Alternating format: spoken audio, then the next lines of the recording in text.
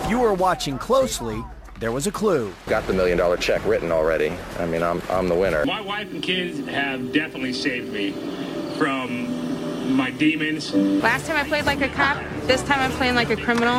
I don't need to be carried. All the girls are coming together and we're spinning the guys around as much as we can, and then we're devouring them. I guess my nickname's Fabio. Each new day I get out here is a blessing, because I was only supposed to get 3. So I'm either going to win or I'm going to die trying. Welcome to The Winner's Edit, a Survivor storyline and editing podcast. I'm your host, Joe. Ahoy! I'm Dan. And we're here to discuss episode 4 of Survivor, Winners at War. I like revenge. This episode title, I must say, as great as it is, a great Sandra moment representing a great Sandra confessional, in my opinion, missed opportunity to be like, I like revenge, but I like $2 million more. Because that's really clever and memorable, and I would remember the episode. But I like revenge. I, at first, could not remember which confessional it came from until I was like, oh, right, it's the really funny one Sandra said. So I wish they would have added a little bit more. Yeah, it sort of obscures sort of the whole story of the episode.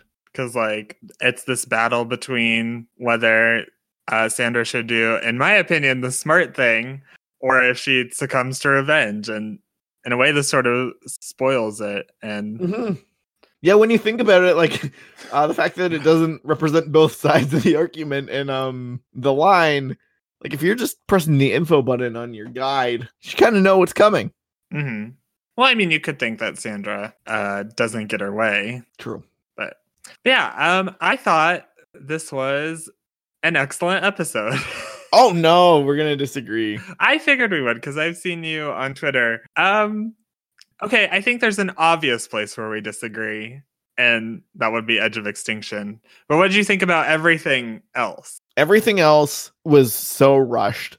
I don't think they did a satisfying job explaining why the middle people, that being like everyone who isn't the 4 of Yule's alliance, so like Sandra, Tony, Sarah, etc., why they came to the conclusion to vote out Tyson. I feel like that was completely not explained whatsoever, and I feel like, to me, they did not do a good job building up any sort of resistance to it being Tyson. I felt like, if anything, they downplayed a lot of the narrative threads that were required to understand why he went home.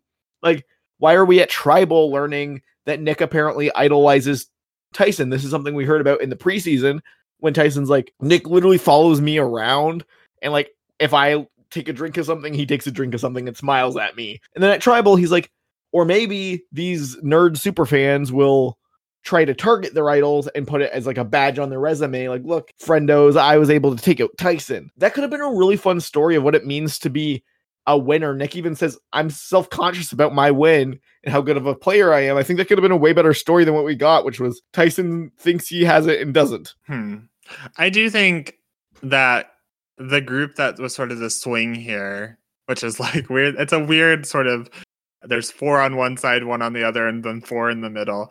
But I do think that's a lot of people, a lot of important people to show wrong in this episode. And we'll get to that, because DeCall is just full of contenders. But yeah, it was weird. I thought it was just presented pretty okay. Like, it was captivating. I did almost think like, oh, maybe Tyson will worm out of this, and Nick does get this weird edit where he's under-edited and then just goes to the Edge of Extinction. But yeah, I didn't think that was bad. I definitely thought the scenes before that were really good, though. Like, seeing Adam on his like sneaky mea culpa tour. The Rob and Michelle scene was very good. I agree with that. I actually think all of the Sully content was actually very, very good, but it was all rushed. Like, we got these quick montages of Adam going to everybody, and when I think you could have had a like much larger exploration of things.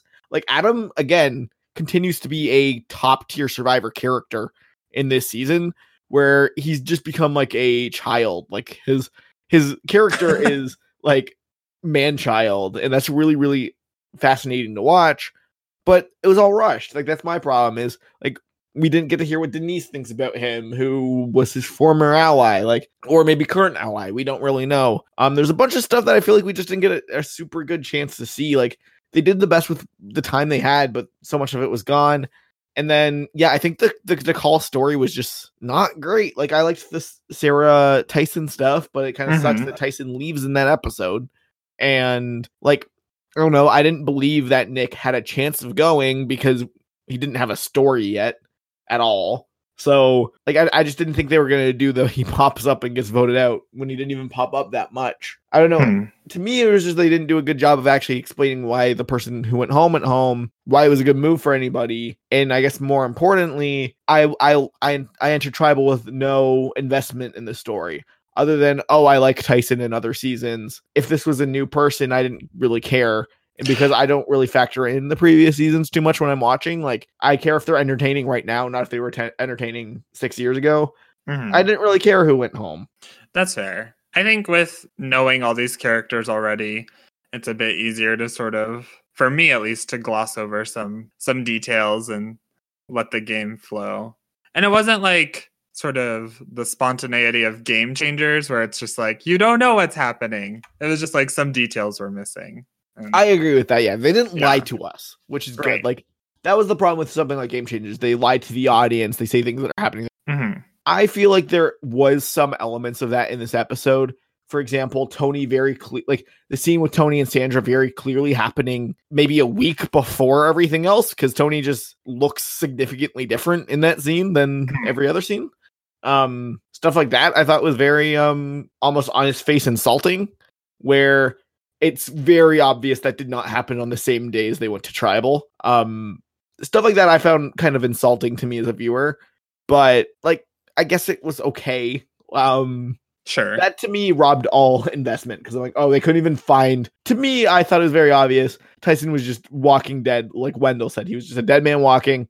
Didn't really have a chance. People just kind of said yes to his ideas because maybe idle. And so you keep saying this episode was rushed. Why would that be? Like, what were they putting so much time into? Well, before I rant about that, because I'm sure everybody listening to this knows I have some thoughts on Edge of Extinction this week, but I do want to say, like, as much as like it was rushed, and I do think that to me, this is the episode for the first time. Other weeks I've been like, I've had problems with the content they chose, but in spite of itself, it succeeded as a fun episode of television. This is the first one, because I think Survivor's actually been really, really good at nailing the early game in seasons recently. Like, even Ghost Island, seasons like that, had a really, really interesting pre-merge and then just fall off a cliff.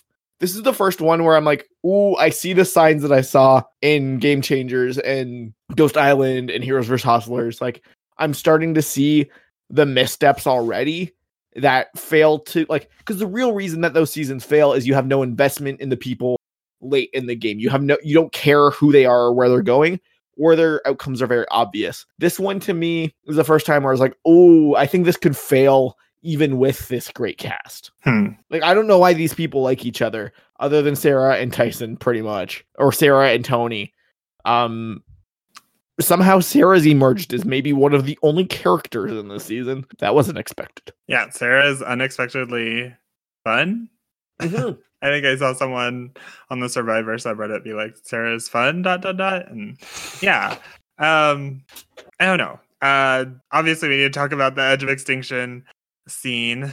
Okay, it was fine. If someone had sent me, look at this cool secret scene where these people walk back and forth carrying wood, I've been like, you know what? This is pretty captivating for a secret scene. But every single second that we saw of them picking up wood, walking down a hill, walking up a staircase, putting down a piece of wood, picking up another piece of wood, climbing down a staircase, going down a hill, climbing down a hill, picking up another piece of wood, putting it down, is the story of Survivor. I feel like this was a really fun show that's like a spin-off like that, because basically this episode was people carry wood and the tribulations that come with carrying wood on a hot island with a little bit of Survivor, like, as a treat. Like, this wasn't an episode of Survivor, really, as in the classic definition of Survivor, where you get social politics and relationships and fun camp scenes. We didn't really get any of that because we got like 15 minutes of Edge of Extinction of people walking up a hill. Sure, walking up a hill, the game, is an okay episode of television, but it's not a good episode of Survivor. I guess if we have Edge of Extinction in play, and up until now it's been these escape room puzzles on an island. This was definitely like a fun twist from the norm. Like, I think I find myself coming out of this being like, if they could do more in this vein of like task as opposed to like a puzzle or a challenge, like, I think that's better for Edge of Extinction, except for the like physical endangerment aspect of it. But it was just very captivating to me, and I think if you're already on a season where Edge of Extinction exists and is twisting things away from normal Survivor, I think this really fit in with what's going on. It was just really captivating to me overall, to watch this scene. Lots of revelations, lots of legitimate emotion coming from it. I don't know, I really enjoyed it. It was a good way to start off the episode too, and then go into all these other scenes, which were fun. See, I will agree. My problem with it is I know every second that we're seeing of it is seconds that we're not seeing social politicking and relationships and stuff in the actual game. What we actually saw, like, if I concede the point of Edge of Extinction, which I don't like, honestly, I feel like too many people are starting to be like, well, if it's here, let's just treat it like it's here. I do still worry it'll come back, etc. But right, if I just treat it, okay, it's here, whatever, it's just a part of the game. You're right, it was good. To me, I think the real missed opportunity is you could have cut this to 6 minutes instead of 15 minutes. Like, we didn't need the entire narration of it. We didn't need everybody getting a confessional there. Like, yeah, the interesting thing was everyone got a lot of content for it. Yes. And like, I mean, Ethan obviously should have, Natalie to some extent, and we don't know how these people are coming back into the game or not, but I feel like you could have given Danny a little less. Probably. Right. That's my real problem is like, I feel like if you're going to have, like, to me, they should budget the entire Edge of Extinction experience. Give them like 20 minutes over the entire pre-merge. Give them that budget of time and see if they can come up with something really good about it. If they really have a huge moment, like Ethan's on passing out, Natalie crying in the river, like, or in the lake or ocean or whatever. Okay, yeah, show that, because that was captivating. We just then don't show us the filler. Or if you have no huge grand moment, show us a funny filler thing. Don't do both, because then we get no investment in the characters. So then I don't care. Like, the sad thing to me that I can say, I don't care about the game that's going on, that they're sad that they lost, because they've spent way more time justifying Edge of Extinction than they have justifying the game of Survivor. Like, Natalie crying in the lake was, I thought, was so captivating. Like, she's just like, I'm not an emotional person, you guys know that. And she doesn't even explain why. You know what I mean? We don't get the, I miss my family and my dream is to be a better person and more bold. And she's just like, I'm just sad. Like, I'm just miserable. And that was awesome. I thought that was actually really captivating television. It just, like, they need to budget for time way better. Or, I mean, if you're going to have this many people throughout the game, like, let's get an hour and a half on the television. Like, yeah, to me at this point, it's pretty obvious that they thought they were getting 90-minute episodes and they didn't. I still don't think that's a good excuse, though. And I think the problem with that is, especially if you have a season that isn't Edge of Extinction, you're going to have some times where you don't need an hour and a half, but that's what you're budgeted for. So, like, you're going to have more boring episodes that we'll complain about. So, always a balance. But yeah, I guess I enjoyed this scene. It was interesting. It was different. I wasn't expecting this sort of task to come out of Edge of Extinction and all that. So honestly, I think that they should invisible people on Edge of Extinction much more than they seem willing to do right now. Yeah. It almost feels like they're over justifying its existence. Like, that's my problem with it, is they're like, well, we know people don't like it, but if we don't develop it really well, people will hate it. So we'll put the good content there so people don't get mad at the season. And having one season sort of under us, it's shocking to be like, only one, maybe two of these people are coming back. So I know I don't need to care about all four of these people already. That's the thing. Like, if Danny's not coming back, like, why is she getting more content than Denise? And, like, you know what I mean? Like, there's a lot of people. Wendell, like, she really was equal to a lot of these people and still in the game. I don't think she's coming back. So I don't know. As a whole, again, I don't think this was a bad episode to me. This showed warning signs for the future in the same way that early on in Game Changers, everyone's like, best season ever. Don't at me. Like, yeah, it's fun to see the people that you recognize. It's like, hey, I know that guy. Haha. Like when someone says Wayne's World in a movie and you're like, I've seen that movie as well. But if there's no depth or complexity behind it, you lose any real significance to understand why you love this show. Sure. Which brings us here to the challenge. I thought this was really, really interesting that we basically saw Sele get blown out at a level that, like, really I can't remember anything like this in modern memory, other than I guess like a couple weeks ago, like you did have them come back, but it seemed like they were actually incapable of completing the challenge because Adam and Parvati and Denise were not able to catch the key. Mm-hmm. Somehow Nick and Sarah are just apparently just terrible at puzzles. Like I don't even understand. Like, it's possible that they were completing it upside down, but even then you can still theoretically put it together upside down. Like, did they throw it? Like, I don't understand what made them self-destruct that much.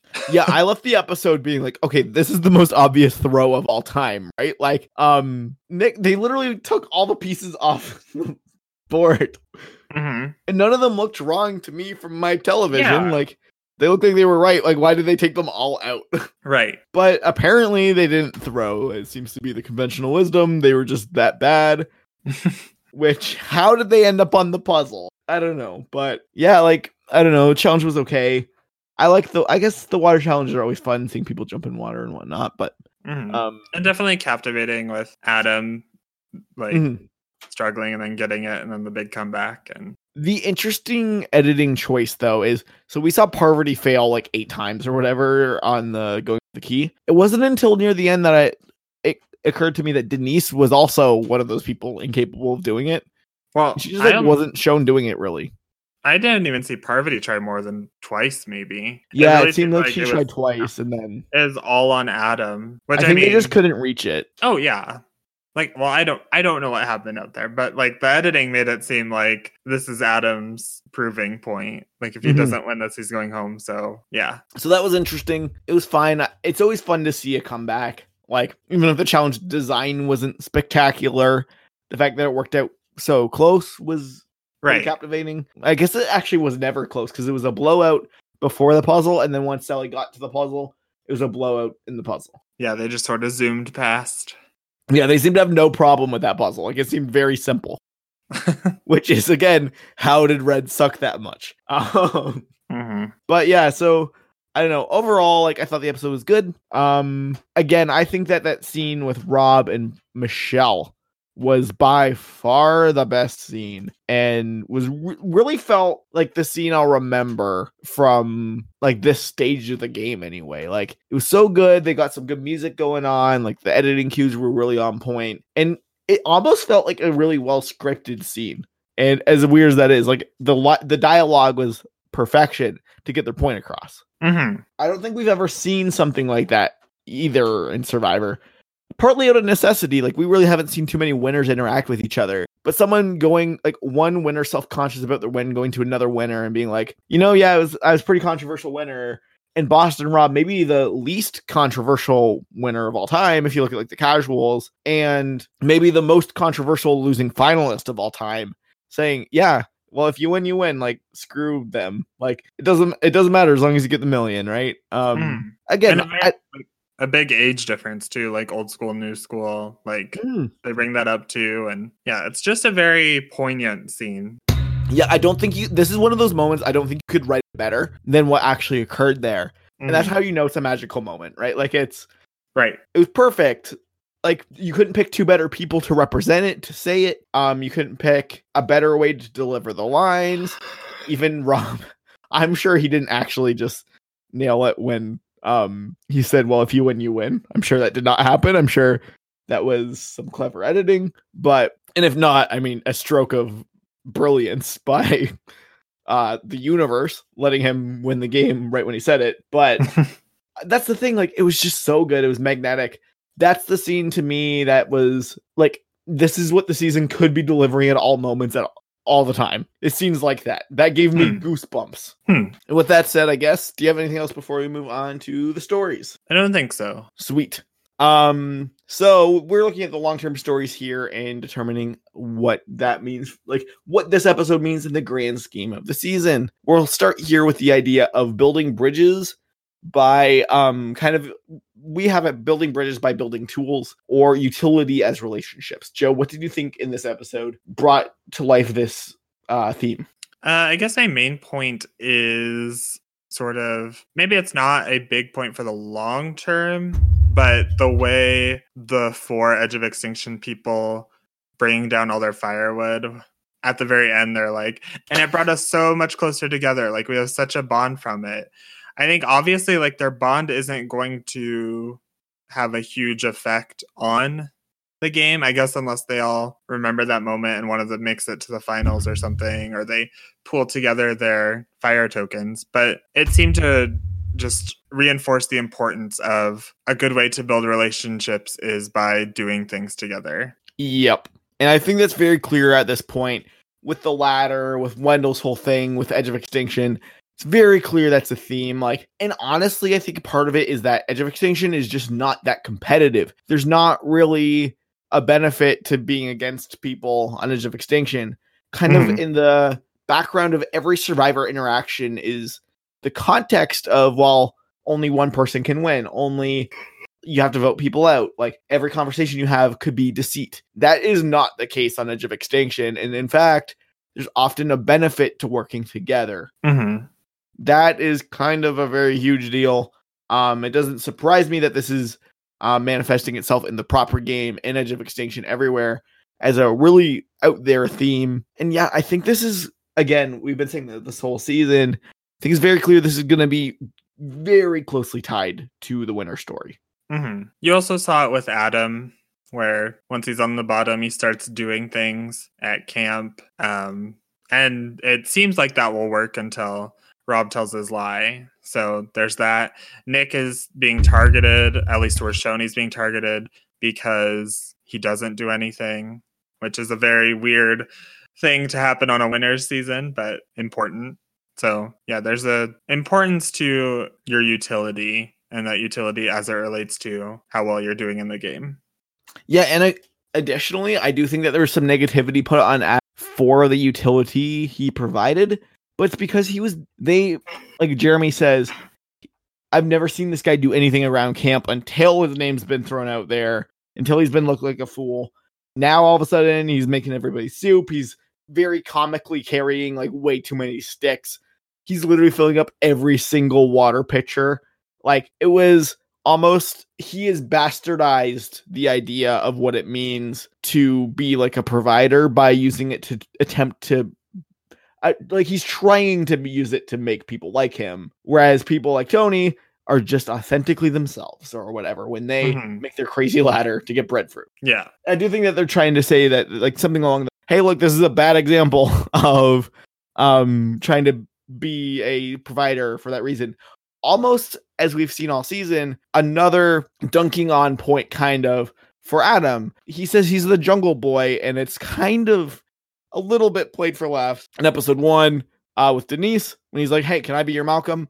Here we see everybody be like, what's this guy doing? He's participating around camp? Ha ha ha. We do sort of see these themes get filtered through Adam. Like we talked last week about how, given this season's reliance on truth and what it means, I mean, Adam's big thing was all about, telling people the truth is okay. It can be useful. And it wasn't. And then here we see, I can be useful too, and that will help me in this game. And it kind of doesn't. Yeah, like, he's really been used as kind of a anti-theme person. Like the opposite proves the rule sort of idea. And I think we'll talk about Adam later, but I think if you're sort of seeing him as a winner contender because he's getting all this content, it might be important to think about what the stories are and how he's not only not fitting into them, he's sort of bouncing off of them, like going the other way. Pretty deliberately failing them, right? Like we see Wendell succeed and get more bonds by doing things. We see Sandra getting targeted by Yule, her make a thing, and then you will stop targeting her last week. We see Adam start building, like grabbing sticks, dropping them, and like filling people's containers and spilling and all that kind of stuff. And it makes people distrust him more. He is kind of the lashing boy. Like they're giving him a few lashes for failing to do what the other people are doing, which is kind of interesting. But yeah, I think that's all I have for that one. We'll move on here to the eternal battle of the crab versus the snake, or more on point for fighting this battle to win the war. I don't know if there was a sort of concrete usage of it in this episode. I thought it was important to bring up because Tyson said it, and now Tyson's been voted out. So we'll really see if this gets put down to this means anything.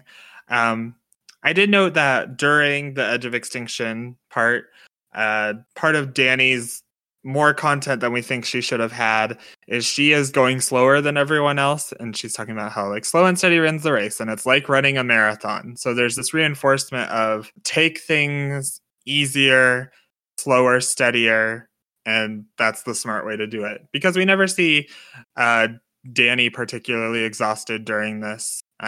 She seems pretty cheerful during the thing and gets her task done. So no, and I actually think that there's another good point here with Adam where he's basically like, oh, I lost that battle. Time to just apologize to everybody.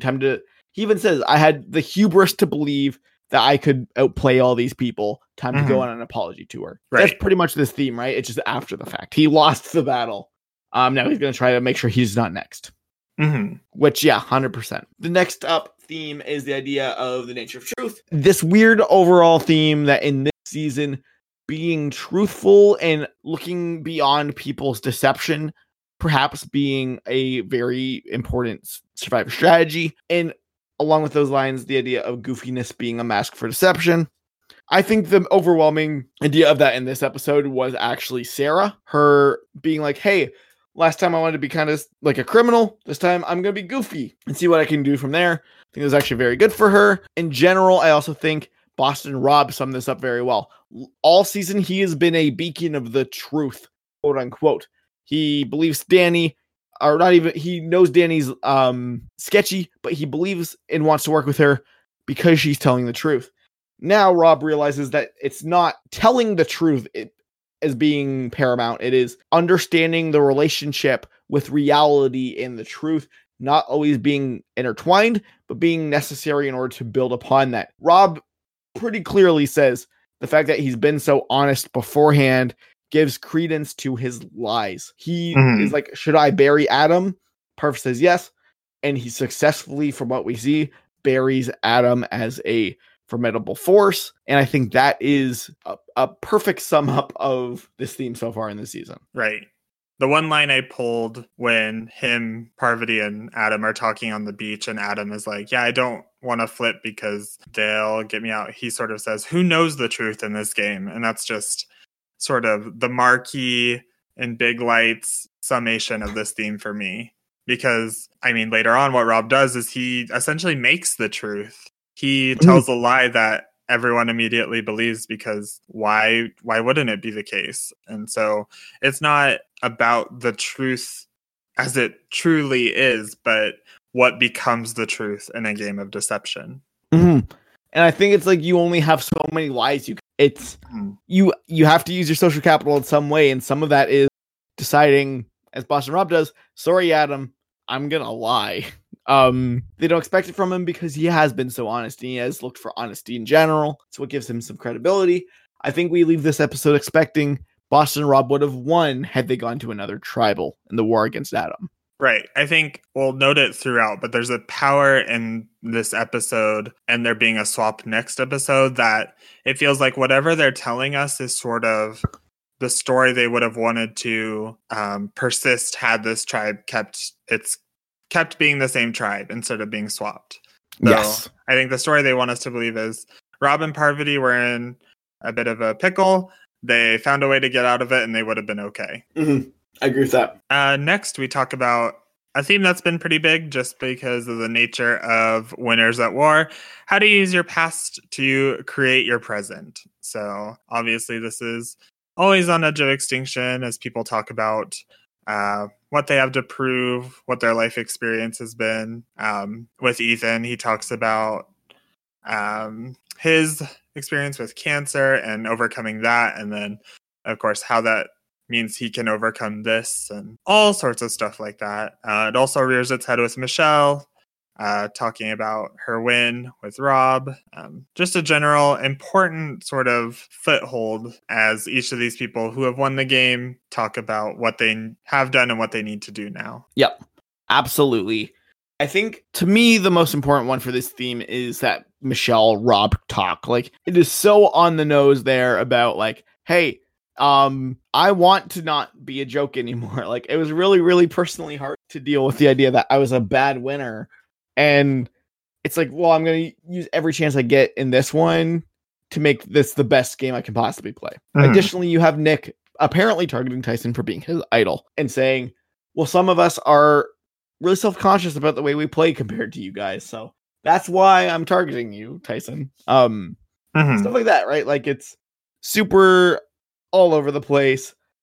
Even Yule says no one even expects this because no one super believes in the people who've only played one time. All this stuff altogether is clearly a pattern that is emerging every single episode as more and more of a big deal. I do, as a brief aside, want to note that historically in Survivor returnee seasons, there is a pattern of the winner very explicitly referencing their previous season. For example, the famous Sarah Lucina confessional in Game Changers. Last time in Survivor Cagayan, I played like a cop. This time I'm going to play like a criminal, and I'm going to be the silent assassin that takes out all your faves, pretty much. And we're in a very, very interesting spot in the season where we're past the first phase of the game, and there's a number of characters who have not at all referenced their previous season whatsoever. Those being Kim, Nick, Sophie, and Tyson. They've referenced they've played before. In some cases, that would be Tyson has said, yeah, I Survivor became my career 12 years ago. Kim, Nick, and Sophie have not in any way referenced the previous season that they were on, where people on the flip side, Tony, Sarah, Yule, Natalie, and Danny have all referenced explicitly the season that they were on with the name and everything. I think that's kind of an interesting role that we're in, is where, like, how much reference to the past is good, how much of it is bad. Early on, we were referencing all these flashbacks and how some characters have a flashback of their season already. Denise, Michelle, etc. We've got explicit flashbacks. Some people, we don't have that. I think it's an interesting wrinkle on this theme of, like, some people are explicitly referencing their previous season and some are not. Right.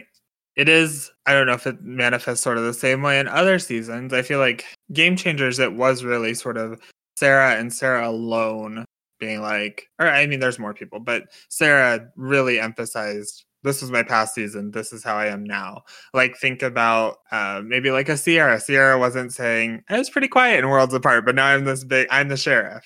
Or your Andrea's, sorry, I got it a bit. But this season is much more about that. Even if there are people who haven't talked about it, you get points like Kim is so used to, she was on top in one world, but now she's completely on the bottom. Mm-hmm. Or Nick talking about how he's the most recent winner. Even in the people that's not explicitly showing up in, it's still very important to sort of reference their last season, which for all these people, I would imagine it was a good season. Like, they won. So, like, it's something you want to reference and say, hey, I did good here. Here's how my game is different. Here's what worked. Here's what didn't. If you sort of look at that list, though, Sophie does sort of stand out as someone who really has been sort of distant from her season. So we'll see. I 100% agree. I think that's a good point. Yep. Which brings us to our next theme, the idea of meat or perhaps nerd shields. I think this took on an interesting role in this episode. I think this can be a sticking point for a lot of our discussion moving forward. Tony in this episode is in previous episodes is sort of the voice of meat shields good. This episode, he's like, you know what? Tyson, like, Nick is a number, but Tyson's a number and a shield. I want the number and the shield. So let's see if I can save him. That plan ultimately fails. Other characters in the season have referenced meat or nerd shields. Specifically, Sophie. Not gonna lie, this episode makes me really, really nervous for some of the characters I was heavily as winners. Mm-hmm.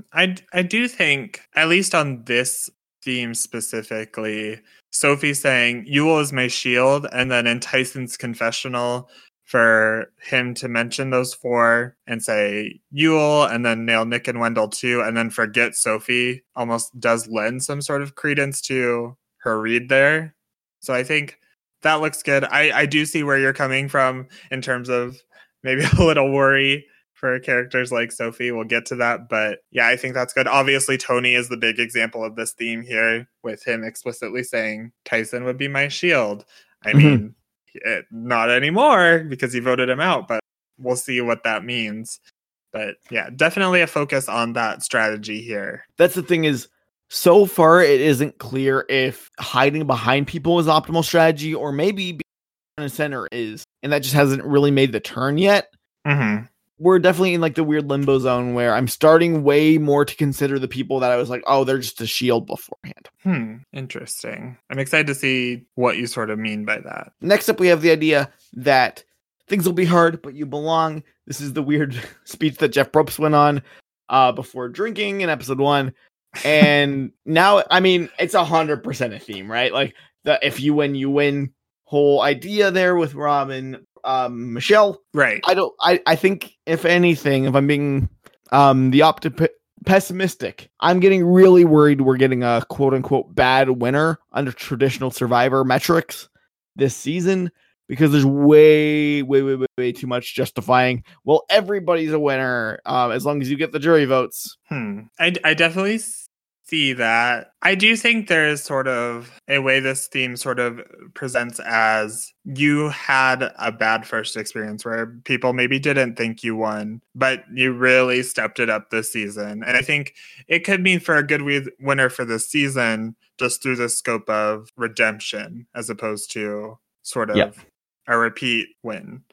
I'm also just sort of seeing it as a general, like, in relation to people thinking about their past. Like Ethan, for example, here, like, he obviously had a hard time, but he was still able to do the task and get the fire token.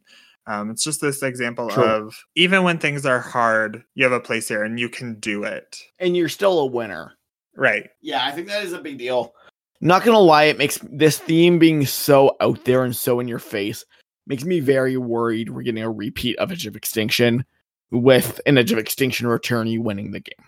That could be the case as well. I mean, out with this episode, there's stuff to really discuss around that and given our previous episodes. But yeah, I think that could be part of it too, especially with the entire production team sort of knowing the public isn't so hot on Edge of Extinction. So what can they do to improve perceptions of it? Right. Like if the winner of all winners, theoretically the most strategic, ultimate gameplay season of all time comes from somebody who goes voted out, they're gonna have a really hard time justifying that. And like, I'm sure it pains Jeff a little bit every day to have one of the primary narratives of this season be, well, Michelle deserved her win, and like absolutely deserved her win and no question, because we know Jeff Probst isn't really a believer in that idea at all, right? Like, sure. Yep. So that's the thing. I do think that there's a pretty high chance that, in fact, her winner is going to be someone who was voted out. I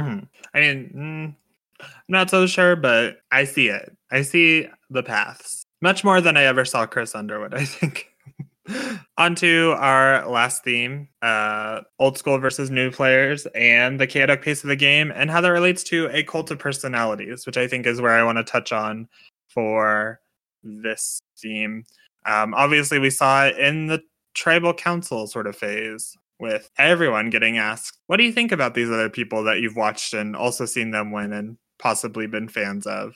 So definitely a focus here. I think it had gone quiet some of the episodes before, but now to see it back, I think there is something to the relationships between players as people they've watched or people they've idolized. Yeah, it's almost like the idea of old school versus new school players actually isn't the style of play as much as the weird meta relationship of the fact that, as Kim says, she watched a lot of these people in high school. Adam said, I idolize these people. Nick idolizes Tyson. I think that's actually what it's getting at, is that the difference between old school and new school players isn't necessarily some game philosophy, isn't necessarily going fast or going slow, because as we've seen, the old people can kind of hang, even though the first boots have all been, except Natalie, all been old school players, but take that with discretion. I feel like it's old people can hang with the strategic game. It's just there's this weird imbalance where these new players are fans of the old players, but not vice versa.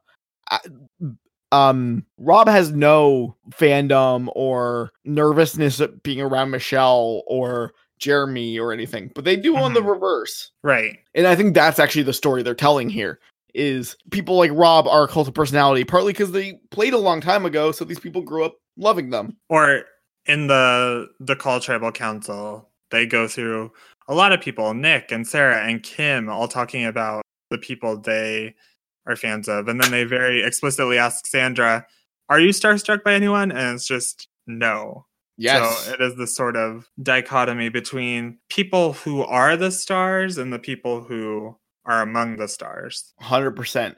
I think best encapsulated by what you said there, with Sandra saying explicitly, but maybe next with Nick saying, yeah, my crush in high school was Parvati. Like that is, I feel like, a huge indication of like, that's the real relationship going on here. It's fans versus stars, and in a way that you wouldn't expect in all winners. Like somehow these winners who won and have been justified with $1 million and the title of Sole Survivor don't see themselves in the same caliber as the old players. And that's really interesting. Right. The last theme we have here is just this brewing war between Rob and Sandra, maybe Rob and Sandra's sides, ideas, whatever. And I do think that we saw a little bit of it this episode, with Sandra basically saying like, I like revenge. I will go after people just for it.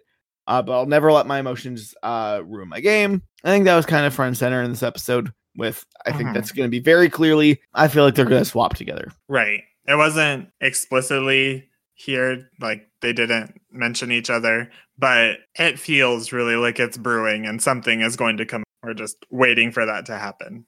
Yes. So that's our stories here. We'll move here to Edge of Extinction and go on from there. So obviously Edge of Extinction had a huge chunk of screen time in this episode. Mixed results on how successful that was.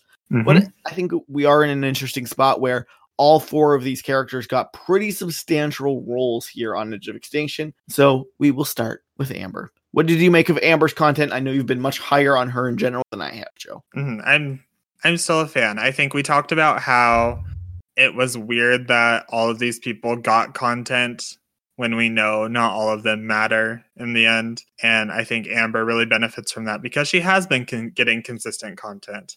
And essentially, it's just the same story we're going to hear every week.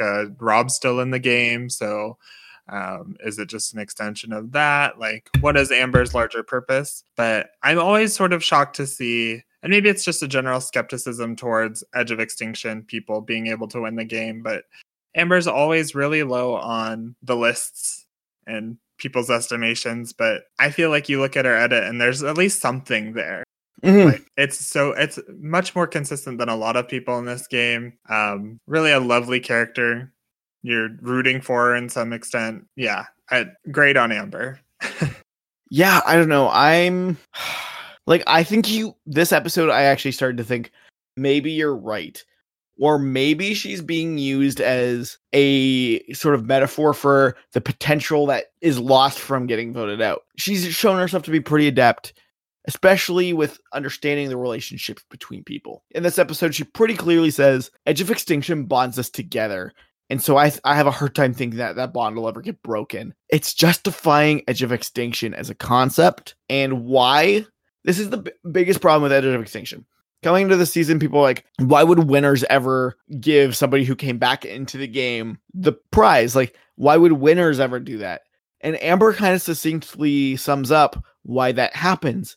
Because Edge of Extinction is kind of like a cult. If you are voted out, which everybody except 3 people will be, maybe 4 if you count Fire Making Loser, everybody except 4 people at most are voted out of the game. That means 16 people are out there who have been voted out, and if they're on Edge of Extinction, they believe that they have a chance to win, otherwise they would not be there. Not giving a chance to the Edge of Extinction returnee invalidates your own chance at winning the game if you stay there. So why would you ever vote for, like, why would you ever hold that against them? It would be a transactional agreement with yourself that you, after you were voted out, you had no chance and you wasted 30 days on an island starving to death. Like, Amber summed that up in that confessional, and that terrified me. And I think just one of the more curious things about this season is going to be just following Amber, regardless of whether she wins or not. Because with all this content, I just want to know what her purpose will be for this season. Like, I don't know, it feels like a win, but I can also see it being so many other things. And so, yeah, I think that's part of it, is that with her sort of talking about the strength of Edge of Extinction, it really easily could not be her story, but she just had the best bit on it. Yeah, I agree with that. So, yeah, because I do think that Amber is probably a very important character in this season for some reason. With the way her story has been built, she's kind of a main character. And whether that means she's kind of a metaphor for Edge of Extinction, if that means like she helps Rob do really, really well, we haven't seen that yet. So like, that's the thing. She's still a giant question mark as to where she's going. This episode honestly made me a little bit closer to your estimations of her. Still not quite as high as you, I don't think, but I don't think it would be crazy if Amber somehow won 2 All-Star seasons.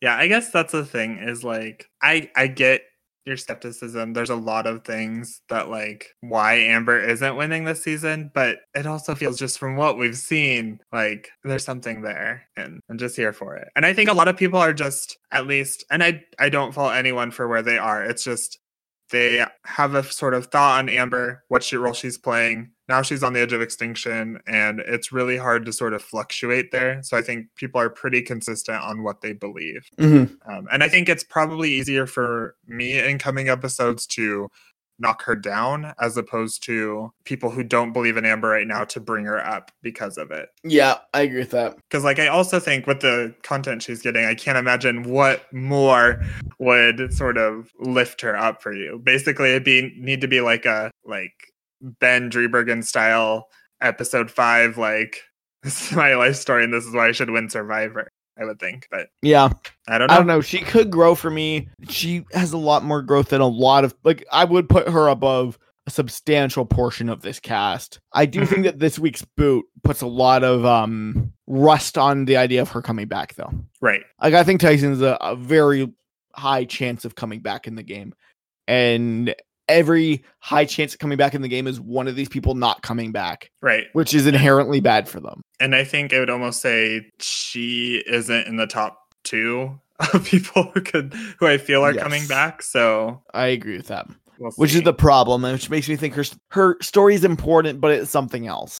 Yeah, because I mean, Reem had a lot of content. She was there since the beginning, but it was just because she was sort of this ambassador for Edge of Extinction. And I feel like Amber is almost that leader character. Like, agreed. We'll get to Natalie. Natalie has a lot of strong content associated with Edge of Extinction, but she's not the, like, leader or foreman of Edge of Extinction in the way Amber is. I agree with that. Which I guess brings us to Danny, who, why did she have any content in this episode? Why? It was bad and forgettable. Yeah, it doesn't, like, I'm not convinced.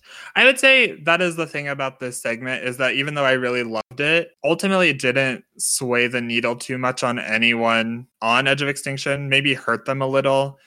Danny, I don't know, like, if she comes back and if she wins, I'm really sad. It's not working for me. Are you saying I was right, Joe? Oh, right about what? You have a lot of thoughts about Danny Vote Right, and how bad Danny is? She slow and steadied that challenge, and she has a fire token because of it. So can't fault her for everything. I don't know. I think Danny is just showing over and over again that she's just not a great player, including in this. Like, she doesn't even have the drive. She's just like, yeah, I'll go slow. If there's an extra prize for winning, I don't need it. Yeah, it feels, even though you can see that her strategy probably did work better or work okay, it's not something where you work better or worse. You either do it or you don't. It wasn't, the edit certainly didn't say, wow, Danny really, really showed us up today, and she was right all along, which I think is what she needed. Yeah. I agree with that. Which brings us to Ethan, who, I mean, what a good coming out party on Edge of Extinction. He kind of justified his existence by it being brutal. It's a shame it was just, I mean, I guess not a shame, but he was dehydrated. He should take more breaks. So that was sad. It was happy to see him complete the task. Mm-hmm. The moment where they all help him, like, I thought was a little cringy.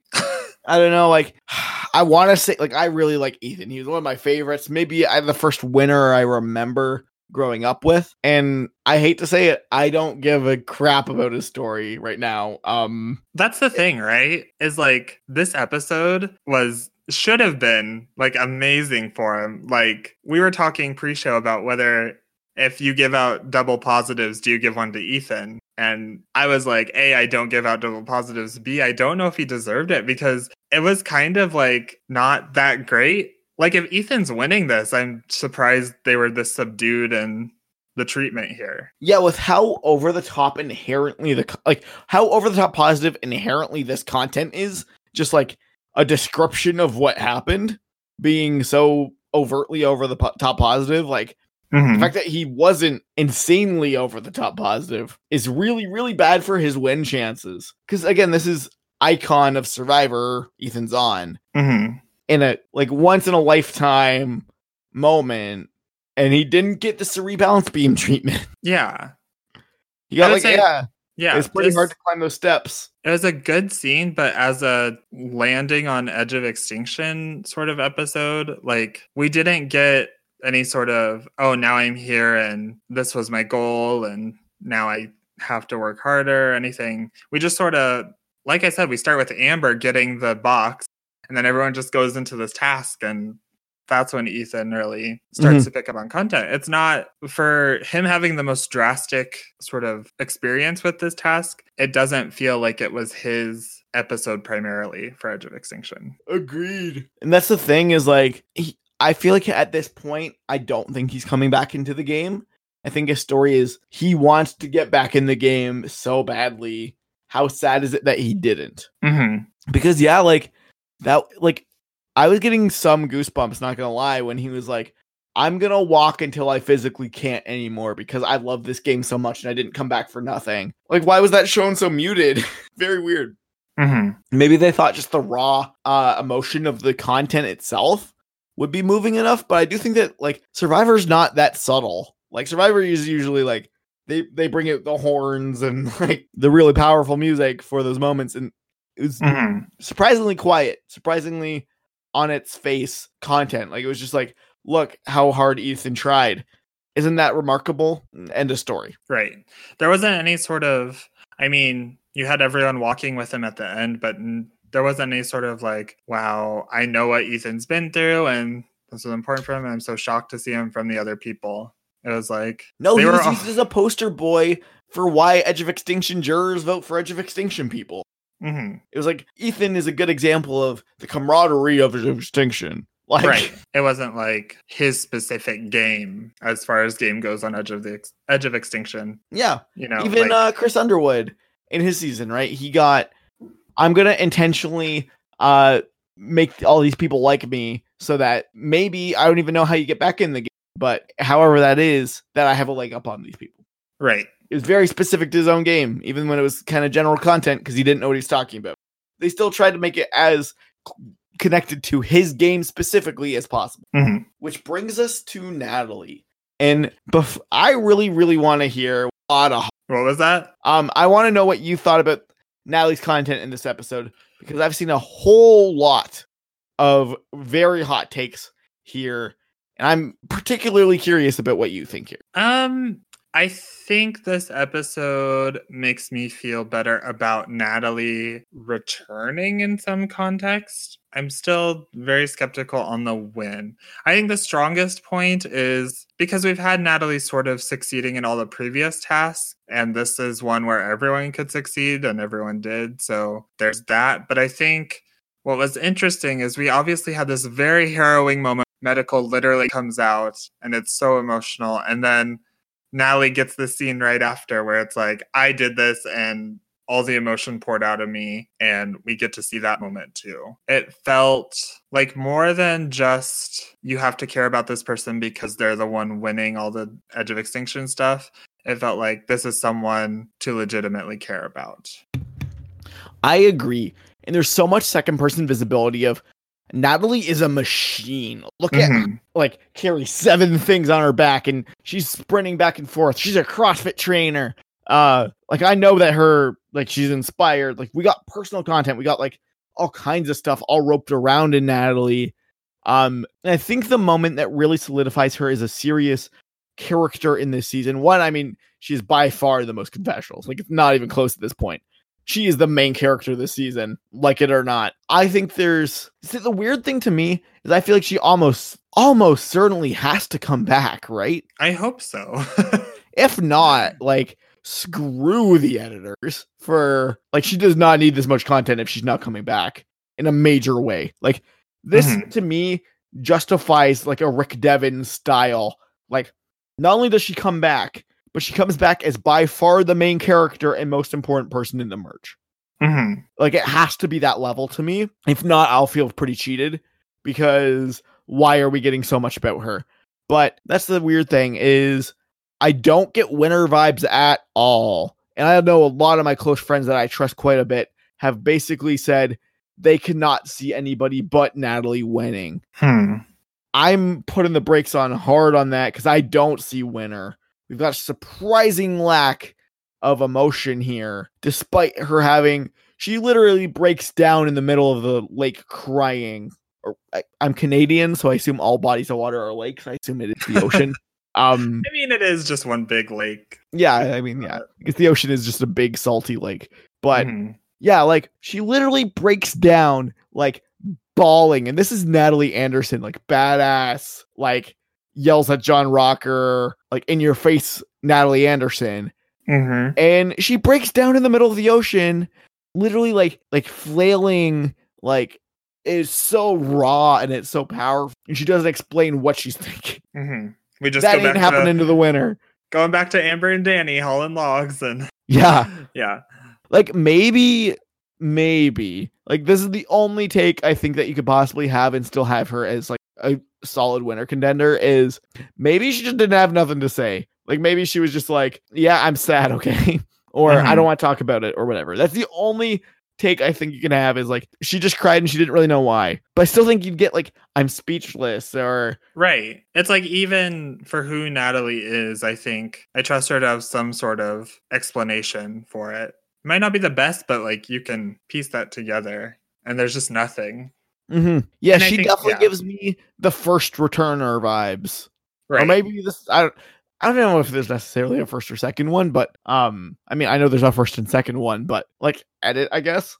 To me, she reads like person who comes back in the game but doesn't win. For sure. And I think something that's always going to stick in my mind is her premiere, which is just sort of, I think if you think about how she's been on Edge of Extinction, like it feels like that premiere should have had a moment earlier where she talks about her sort of path through the game, only for that not to come true and how she has to traverse this new other side of the game. And instead we don't get her until very late in the premiere and she gets voted out, and I don't know.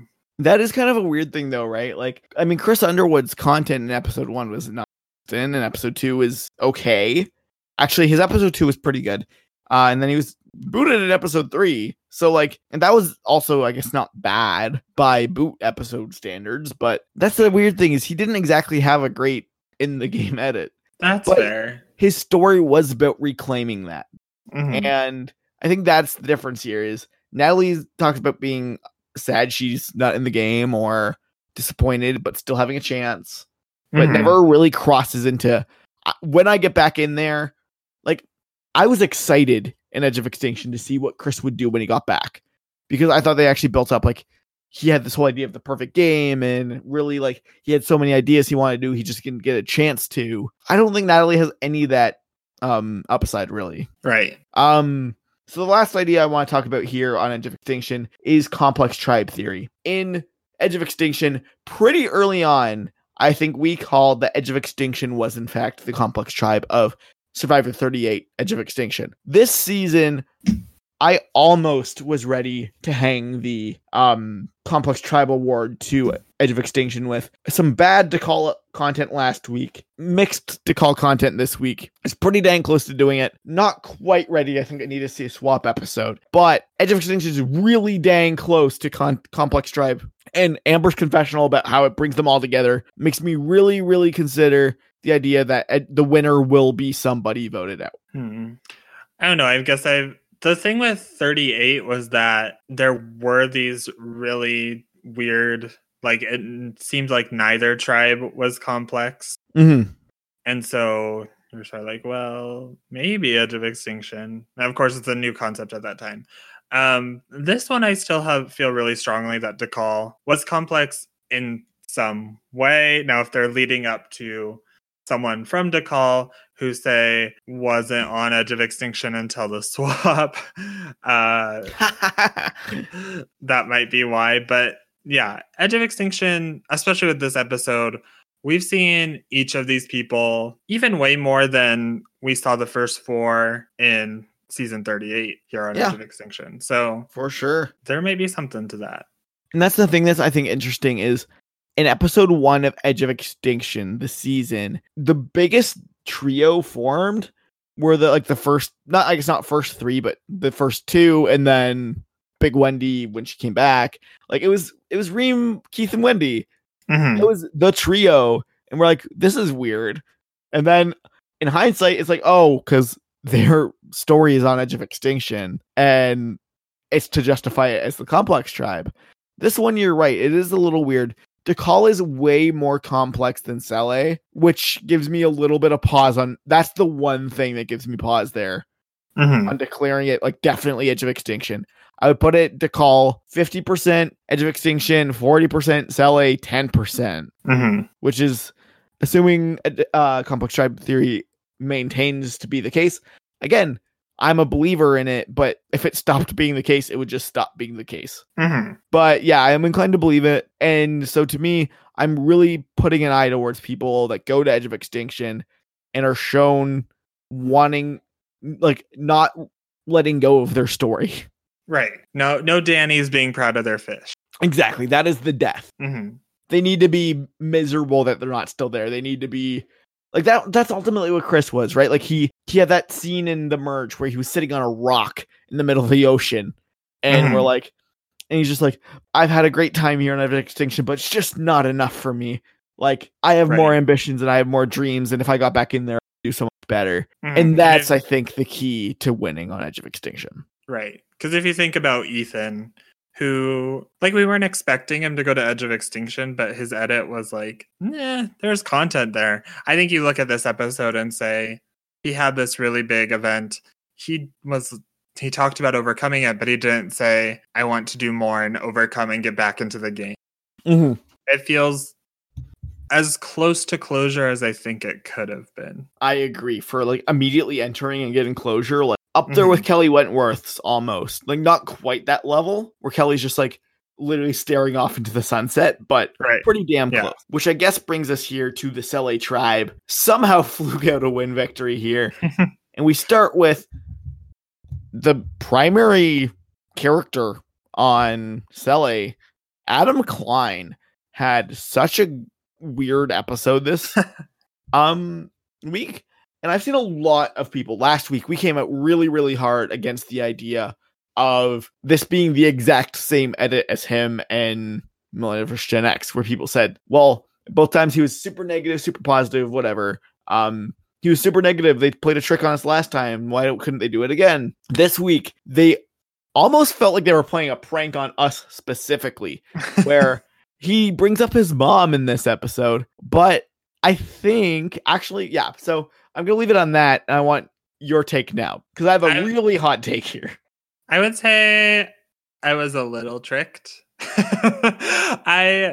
After we sort of went on our tirade, I watched this episode and was like, I mean, there's way stronger contenders here, like a bunch of them, but like he is getting so much content, and there is sort of a mixture of, I'm not always against Adam, that like about the same feasibility as like Natalie. in that I don't really see it, but like I kind of get it. I don't know. And then when we were talking earlier, actually, and we sort of talked about how Adam gets a lot of content, but it's all running perpendicular to the themes of the season, that sort of made me be like, yeah, it's just a big character. It doesn't mean he's a winner contender. Yeah, I basically agree with what you're saying.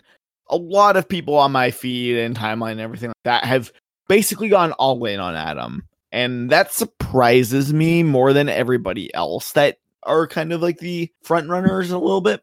Because I have Adam pretty damn near the bottom of everybody in this whole season. And I'm going to try to talk about this as gently as I can. His story in this episode was about being a kid. It was very childish.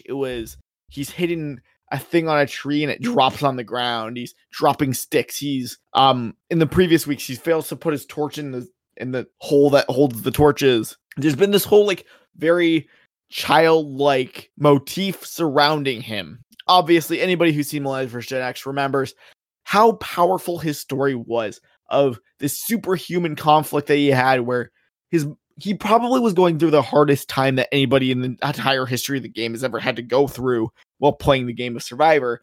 His mom was super sick and he was really, really scared for her, but it was his dream to play Survivor. And they, in my opinion, told a brilliant, sophisticated story. Again, Millennials vs. Gen X, one of the greatest seasons of Survivor of all time. Don't at me. They really threaded the needle there perfectly, where he's a little bit of a snob and a little bit of a villain, but he loves Survivor more than anything. And part of that is being a villain, and he's dealing with really tough time at home. And that's like, even right now talking about it is making me like shaky and goosebumpy. But in this season, there's a lot of people being like, well, he got this powerful challenge content and followed by a confessional about his mom. Isn't that not a great example of a turnaround in his story? And I'm really sad to say, I think that was the burial of him completely. He didn't mention the story. He just mentioned that his mom thought he was really great in grade. There's a missing piece of context there that hasn't been mentioned at all in this season. Like that was the underpinning of last time, was he didn't know if he could be happy in any moment at all because he knew his mom was dying and he wasn't sure if he would ever see her again. This time, it's just a guy, like any person who doesn't have a good memory of Millennials vs. Gen X thinks this guy's just talking about how his mom thinks he's a cool kid. It's kids say this stuff. My mom thinks I can do anything. I can do it. He didn't get the emotional content tied to it. And I think that's actually really terrible for his chances. Mm-hmm. Yeah, I think that sort of adds it all up pretty well. As you're talking and as I'm thinking about it, you know who I'm getting from Adam's edit right now? Who? Karishma. Yep. And Karishma sort of started off slower. Like, this is about the time she like sliced her hand and no one cared. But I think it's sort of this character where, hey, maybe they're not the greatest at the game, and hey, they're certainly not winning. Like, it's almost at this point, they've already done enough for you to be like, what is the path where they win this game? Yeah, like, who could they beat in the end? But you want to root for them. Like, there's still good points to Adam. Like, he is getting sort of screwed by Rob here in that his lie is working. Mm-hmm. And I mean, he's trying. It's not a very solid attempt to sort of scramble back into the majority, but he's trying. And yeah, you're absolutely right. It's these both sides, and it's a bizarre comparison to come out of nowhere, but like, you really feel that sort of Karishma, like, it's a big character. And we've seen with a Karishma how I was on the Karishma train. I thought she could win this season. But you sort of think about it, and it's just a big character with complex content. Thankfully, to the editors, it doesn't mean they're winning. Mm-hmm. Like, you can have these big characters, and that's just what they're doing. They're giving us a big character, and we can enjoy it for all it's worth, but hey, they're probably not winning. And with different people, you're going to see that at different times. I certainly didn't see it until I couldn't anymore with Karishma. Adam, I think maybe a bad swap episode might sort of dull some flames on him. Like, I think people would be like, oh, he doesn't matter in this tribe. So yeah, I sort of see it. But as long as he gets this attention, I think there's going to be some sort of attention from the fan base. edgically on Adam. See, I agree, and I actually think this thing that ultimately unites them is the idea that neither, obviously, okay, Adam won the game. He's not a bad Survivor player, but again, marking against a bell curve, he wants to be a good Survivor player so bad that he's not a good Survivor player. It's the same story as Karishma. She even has a confessional last season where she says, I wanted to be some jungle queen, but I'm not. I'm Karishma. Adam wanted to be Denise's jungle boy. He wanted to be the guy that was playing the middle and controlling everybody, but he's just not nearly as good at Survivor as these other people. He's outclassed, and you're supposed to see that and see how flawed he is, but also appreciate how damn hard he's trying. And that's his story. Yeah, I would not be surprised if it gets much sadder and therefore much more compelling for Adam going forward. I agree. I think he's our like train wreck, but like he's a train wreck that I think they might even use the complicated relationship the audience has with a character like this, because they did that with Karishma, where they're like, you're supposed to hate her right now, don't you feel, and then pull the rug under your legs and be like, don't you feel bad for hating her? Like how hard she tried. Right. That's all you can expect. And that's the Adam experience, I think. So that brings us to Ben, someone I was really high on last week. I've been loving as a character. I think he's a lot of fun. I think Ben showing a lot of why. Honestly, Ben's doing a good job showing why he won. Blunders, but has his eye on the prize no matter what.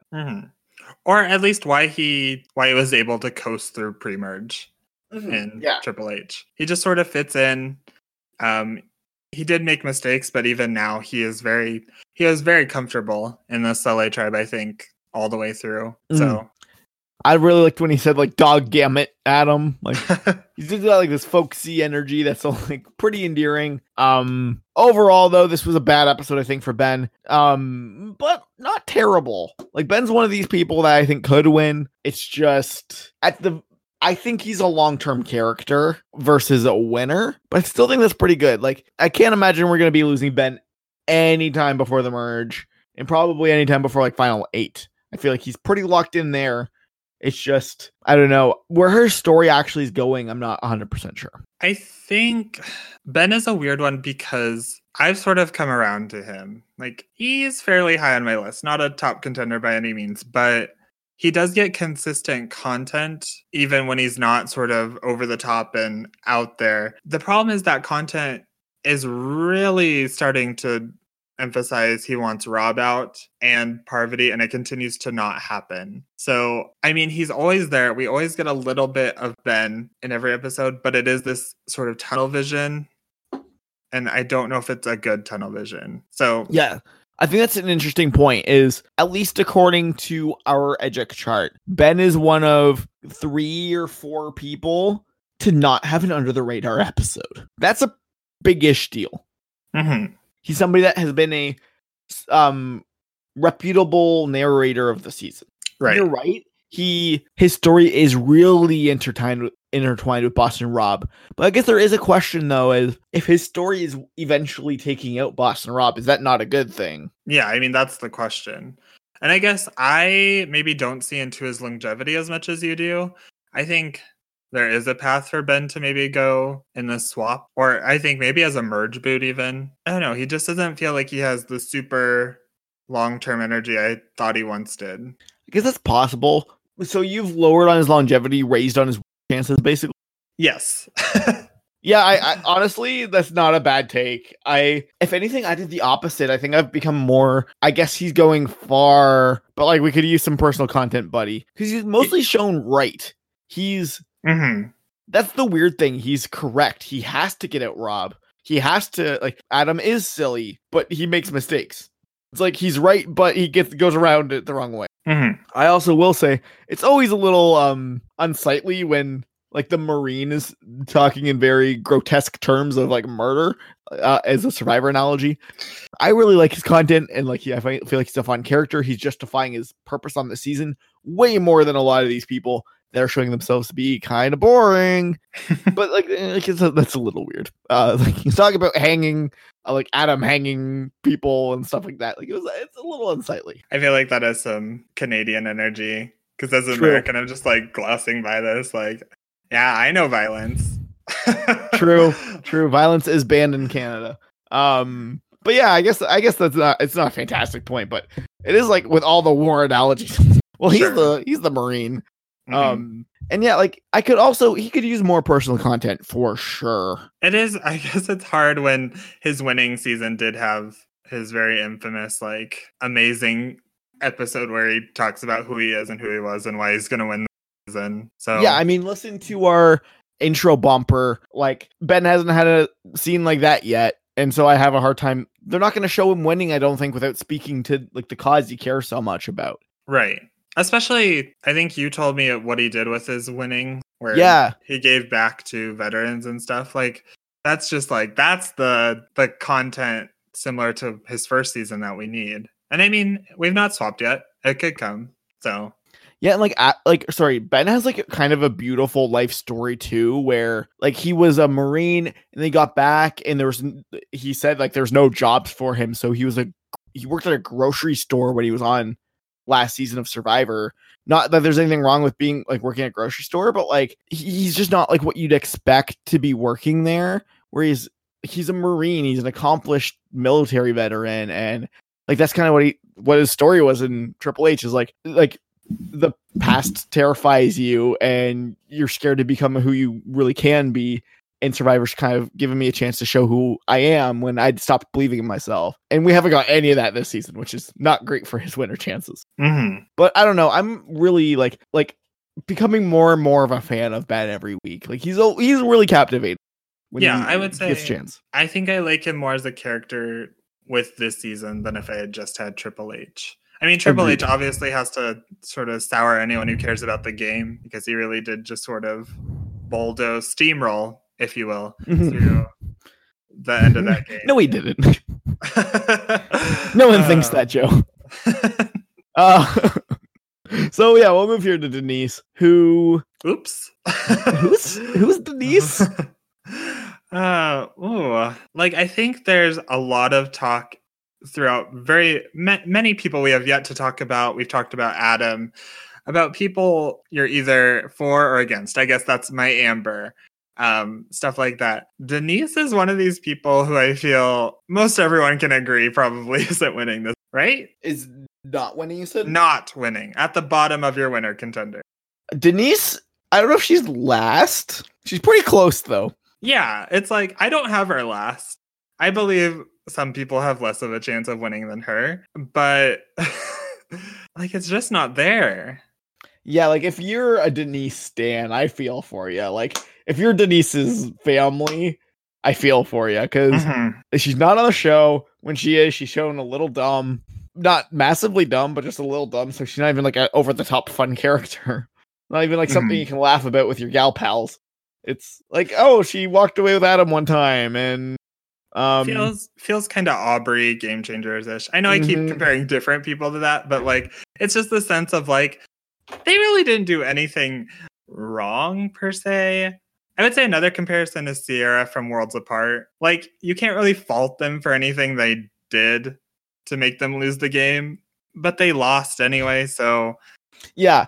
It's like when you're the Sierra in Worlds Apart, making an alliance of people that are super unlikable and season ruining, and you don't win, like they're not giving you nothing because they're like, well, your strategy would have been brilliant if it worked, but it didn't, and so instead you just ruined our season. Thanks a lot, punk. Like,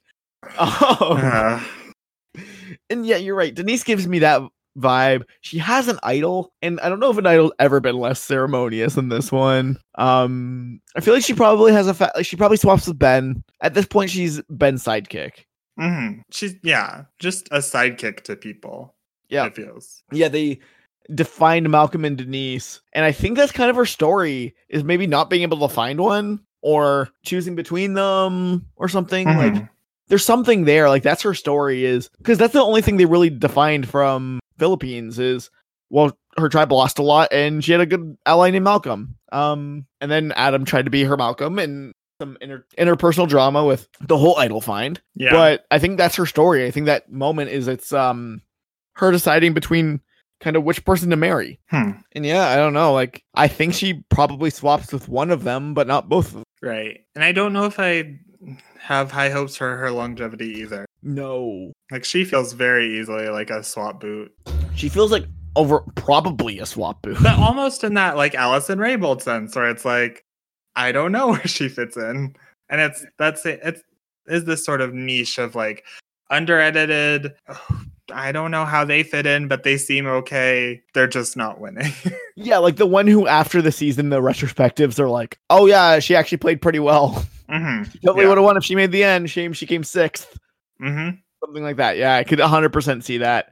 And poor Denise. Hopefully she had fun out there. Yeah.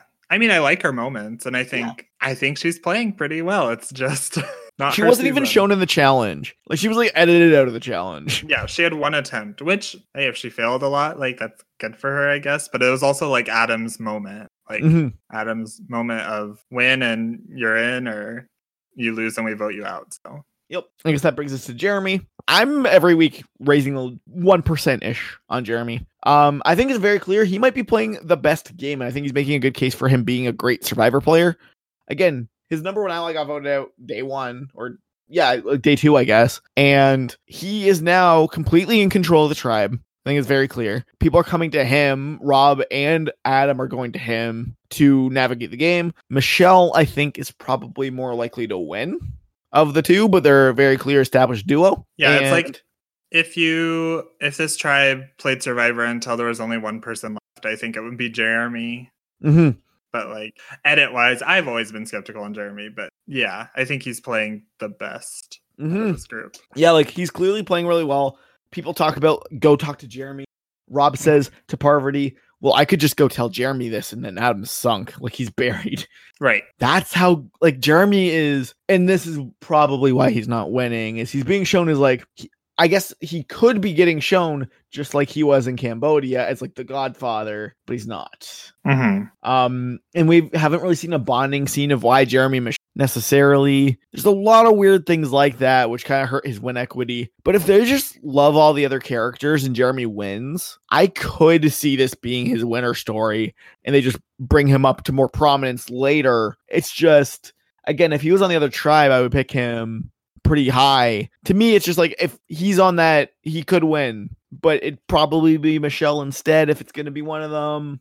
But I'm not 100% sold on that conviction. Yeah, I think, like, I guess technically the pieces are there, but I just don't see it for him. I'm curious to see what his swap episode looks like. I think that he could go far. That might raise him in some people's estimations, but if he has a pretty bad one, like he's on life support. Like he needs a really, really good swap episode. Yeah. And I don't necessarily know if it'll come, because I think at this point, I think there's more stock in Michelle's edit than there is Jeremy. Sure. Which I guess brings us to Michelle. Yes. One of the more fascinating stories of this season. Mm-hmm. They've really made her story about proving herself, about the rocky reputation she got there. And every week we get something, just a little bit, sometimes a lot, that justifies her as a winner and as a player. Right. Michelle is going far in this game. I think this episode confirms it. Yeah, Michelle's someone I have up there for longevity. I'm pretty skeptical on most people, but Michelle, I wouldn't be surprised if she's like, I'm almost ready to make her a finale prediction boot. Like in the final 6. Again, I don't know if that makes her a winner. I actually have her kind of low on because I do think her story's about proving herself as a player, but not winning. I think last episode I had her 5th, but not strong enough to consider her as an actual contender because I just didn't know what the story was. Was it ending here? And I think this episode pushed her over to where I'll put her as a contender because it is this continuation of we need to focus on Michelle because she's proving herself and she's important to this season. I still don't know if I feel like this Robin Michelle scene could be the end of her story still. I don't think it's necessarily as big a boost, but I think it's something to focus on. Yeah, and I mean, also hats off to Michelle for, playing pretty well. I think Jeremy's maybe outclassing her a little bit, but it's Jeremy Collins. And I don't think anyone would be like, well, it's either Michelle or Jeremy for playing the best on this tribe looking at it. Before the season. And I think it really is a race between those two, and Michelle gets more credit for the important stuff. I don't know. I feel like they swap away from each other, and Michelle proves herself on that tribe. Right. Yeah, I don't know. I think you're right. It could be the end of her story. I'm going to make the bold take and say that, yeah, she will make it very, very far in this game and might even be the last Selling member. Yeah, I could see that for sure. And I always get, I think, caught in this trap where I pick one tribe as the complex tribe, and then I'm like, well, all of the other tribe is doomed. And that's sort of my hesitation on Michelle, but I do feel very strongly about her going far, at least maybe more than any other Sele. Yeah, and honestly, Modern Survivor hasn't really had like a tribe blowout in modern times. Like even last season, like Dean's in the end and like stuff like that. Like even Pagongings, they usually don't seem to eradicate the other tribe in a very, very long time. Right. So yeah, that's Michelle. Watch out for her. A good swap episode could be very good for her. I think the next time on was very interesting for her. Yeah. I'm excited to know who Michelle's. I think it's very like metaphorical, hopefully. I don't know how her actual ex-boyfriend comes on here, but I know who it is. I won't say because I'm sure that a lot of people don't. But is it a literal ex-boyfriend? Yeah, it's a literal ex-boyfriend, yeah. Oh, I didn't know that existed. So yeah. I will be surprised, I guess. Yeah, I won't spoil that because I mean I have no. I thought she was gonna be like, this person is these qualities. How did I get trapped with my ex-boyfriend? So I guess it theoretically could be that, but she did date somebody. Yes. So I'm thinking it's more than likely literal. But yeah, so that's Michelle. Yeah, it's easy to find the information if you want to find it. I might keep it as a surprise. It was never confirmed. It was just like they were clearly flirting a lot on Instagram and stuff like that, like 2 years ago. So, yeah. That brings us to Parvati. An interesting turn in her story. I feel like she has made the swap. What that means for her, I'm not 100% sure. We know Nick had a crush on her. We know Rob really likes her. We know Denise really likes her. I think that'll be important. I do think that Denise will swap with Parvati. That would be my prediction. I'm not sure where she's going. She had an amazing premiere. Since then hasn't been as front and center as you'd expect, but still pretty important overall.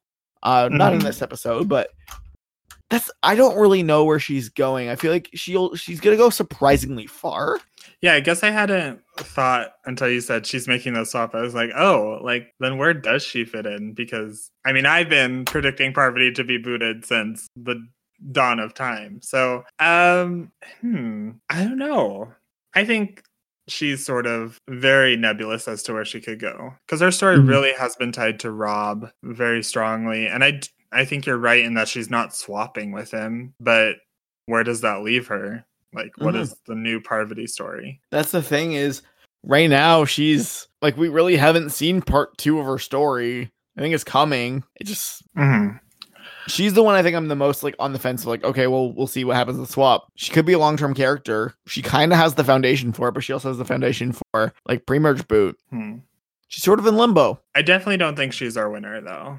Agreed. I think if you think about sort of what I've been saying with Parvati is for all the time she was a decoy boot, she was never given agency, never shown talking to pretty much anyone but Rob and Ethan. And now that we're at a swap, for her to have never sort of reached out to, I guess let's be generous and say she talked to Adam a little bit. The majority on this tribe is shocking. Especially when I think she liked, or Denise liked her. And there was something there or stuff like that. It's just not a great look. Even if you consider that Parvati has had these quieter pre-merges when she makes it to the end. I think this was too subdued. 100% agree. I wish she was on the TV more. She is the best. Which brings us to Rob, who does not have that problem. Now, the weird thing with Rob, again, this is a Survivor icon. It's Boston Rob. I'm starting to become more high on him because he is hitting all the themes very well. He has Amber there on Edge of Extinction. He has adversaries in Ben. He has adversaries in Sandra. And I wouldn't be 100% surprised if he beats them. So, I don't know. I think Rob might somehow make the merge. Yeah, I think so. Which I think is nuts. I think there might be a scenario where the swap tribe does take out Sandra first and then goes for Rob. I guess that's true. That's true. I guess, like, so Rob has never been a juror, right? No. So, Joe, do you think that in this season we'll see Boston Rob the juror for the first time? Oh, for sure. Yeah? Oh, I guess, yeah, Edge of Extinction's all the jury. That ruins that question. Well, I mean, he could have made the finals, but... True. But... I almost think if he's making the finals, even given the state of the game, I think he would win it. So Yeah. it's like, that's kind of the weird. It's like weird to imagine given what we've seen in Endgame where Rob has made the finals and win. Yeah, imagine if Rob doesn't. Like, what if the story is Rob brings Michelle to the end and that scene is meant to symbolize her beating him or some weird like that? Like, I couldn't imagine if he doesn't win. Like, what would have to have happened for Rob to make the end and not win? Or like Amber beats him again. Yeah, that'd be funny. That would be very funny. Again, not very likely. And also, if that happens, probably rigged. Like, don't hold it against them. But this, I don't know. Rob is such a fun character. I really like every week I become more and more impressed with Rob. He's so good at this game. Like being like, yeah, let's throw Adam under the bus. He does it at the perfect time. He doesn't really lie before. He's like, now's the time to lie. And because of that, it really works. I think it was brilliant. I think Rob is really, really showing why he one of the icons. And yeah, I think this is his game changer. He's showing, hey, nerds on the internet, look, I am that good. Haha. Like he wrote the book like Rules of Survivor, right? Yep. Like he's showing at least why he has the credentials to make that book. For sure. Yeah, like at least verifying his status at the top of the card. Right. Because I think before this, All Stars was maybe his strongest example of him as a good player. Like, yes, Redemption Island, but like also Redemption Island, I mean. But yeah, this is showing he has tactics and he has moves and he can definitely play this game. And they've really not shied away from showing how impressive they are. Like, look at this one moment that he does.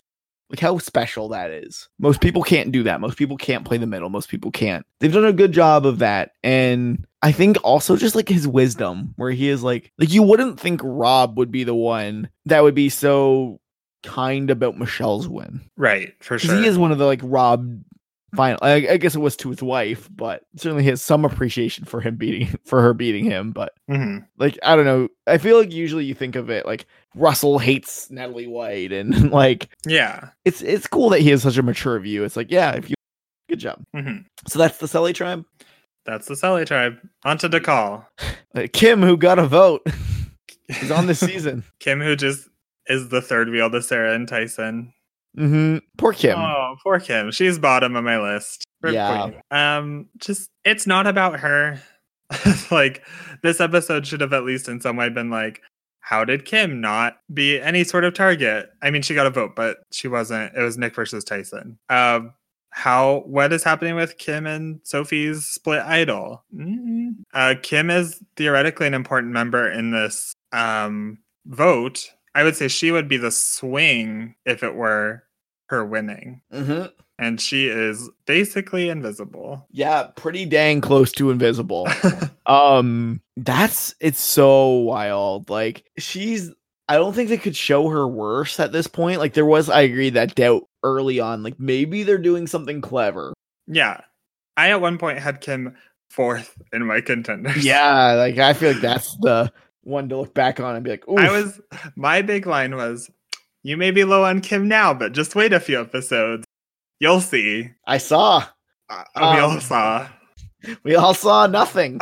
Like, just think about it. She really has not got content since she gave Sophie the idol and got dunked on. Like, literally, it was nothing.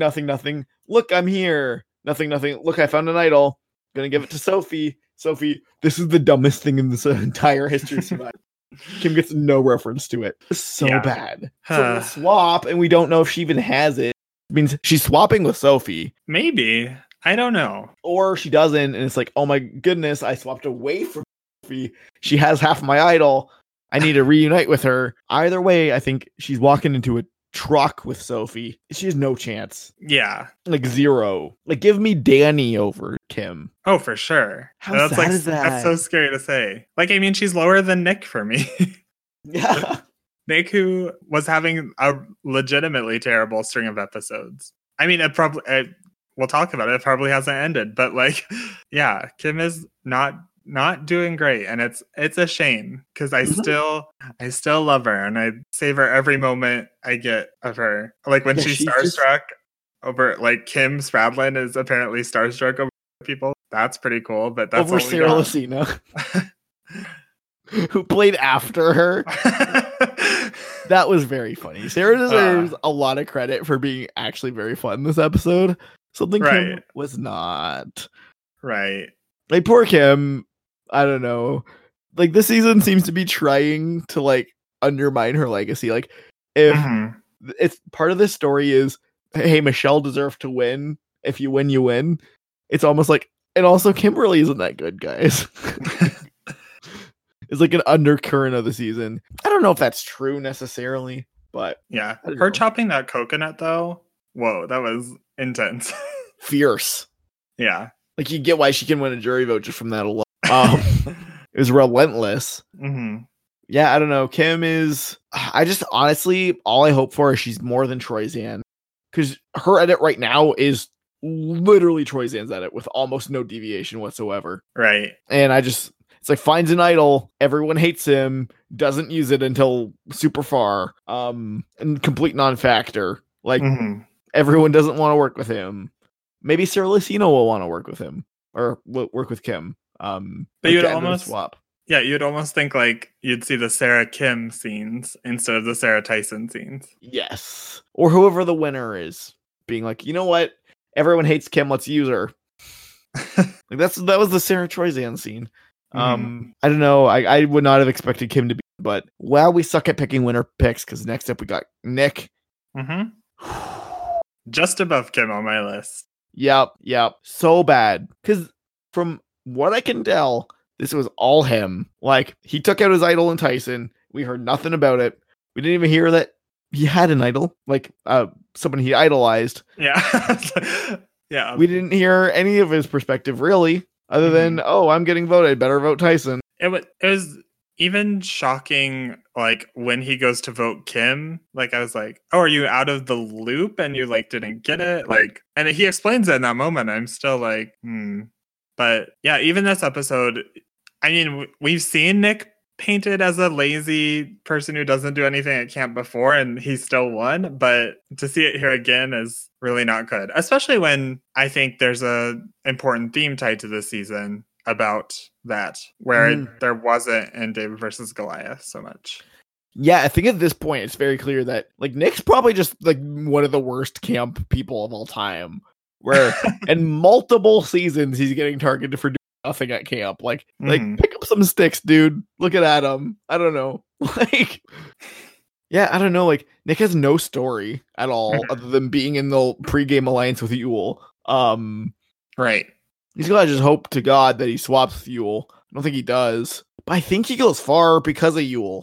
You know what I mean? Yeah, like, I still have a lot of faith in this 4. I think. Same. Like, I think they're all pretty safe until the merge. I agree. So it's very it's very it's very Andrea in Game Changers, where it's just like she's aligned with Sarah. That's all that matters. So I don't know. That's all I got on Nick. Right. We're just creeping up my list now because next is Sandra and she's solidly 18th. This is not Sandra's winner. Who did Sandra piss off in production? Like, this is like a textbook example of I don't care about gameplay. I'm doing this. I like revenge. Like, if anything, the title is maybe biased, but it's meant to make you think Sandra did something wrong. And yeah, I mean, this with the sort of inconsistent we've seen before, it's just not her season to win. Yeah, this episode was pretty much edited like how the one where Sandra makes a really dumb, stupid mistake that she should have seen coming. Right. Like how Sandra, with all the information, and we show, like, the one thing they made consistent in this 2-episode series was everything Sandra knows and how obviously of the right choice it was to keep Tyson and her not do it and be solely responsible for it not happening. It's so bad. It's so bad. I would honestly, I actually have her below Kim and Nick. There's no way she wins at all. 0%. Like -5%. It's like a redemption tour and it needs to start immediately. Yeah, she literally needs like CPP 5 every single episode from here on with very clear directives and stories. And to me, it's so obvious she is losing this Boston because somehow our 2-time winner is being shown like she can't read the game of Survivor at all. Like, she's being shown incompetent. Yeah, like, this might surprise you coming from me, but like, Sandra, not a great game player. Like, essentially what I learned from this episode is that I tell her a plan and she's like, yeah, as long as it isn't me, you're lying to me. Yeah. Because all she says is, as long as it isn't me, whenever. She said it like 5 times. And then she's always lying because it's always to Tyson. Yeah. Or like associated. Like, yeah, I don't like, if Game Changers was, look, a lot of like, it's been a debate whether she's good or not. Look, she actually is pretty good. The season's, well, just kidding. Well, I mean, her strength might be in then getting out of something, or at least almost getting out of it. But when she's playing from, I guess, a position of power, not great. Yeah, like, she misreads everything. Tyson comes up to her and we see he's telling the truth. We see that Tyson has correctly pegged the power alliance. Like, and she's like, I don't know about that. Like, oh, so this is what Sandra looks like when she doesn't win. It's like, I don't know, like, you can get a lot of like, how do you put it, like, oomph behind somebody when they see through the person that's lying, right? That's heroes versus villains. She's the one who sees through Russell, but when it turns out she kind of just treats everybody like that, and you're like, oh, well, when you quote unquote see through somebody with heavy fake sarcastic quotation marks, you're not really seeing through everybody. You're just saying that to cover your tracks, and you really are not doing anything. Like, you're playing against your own interest. This is a terrible season for Sandra.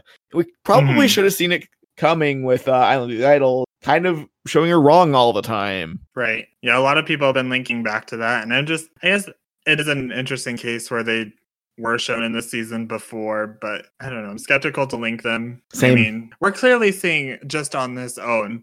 Like, I can look at this season without Island of the Isles and be like, oh, Sandra, not great.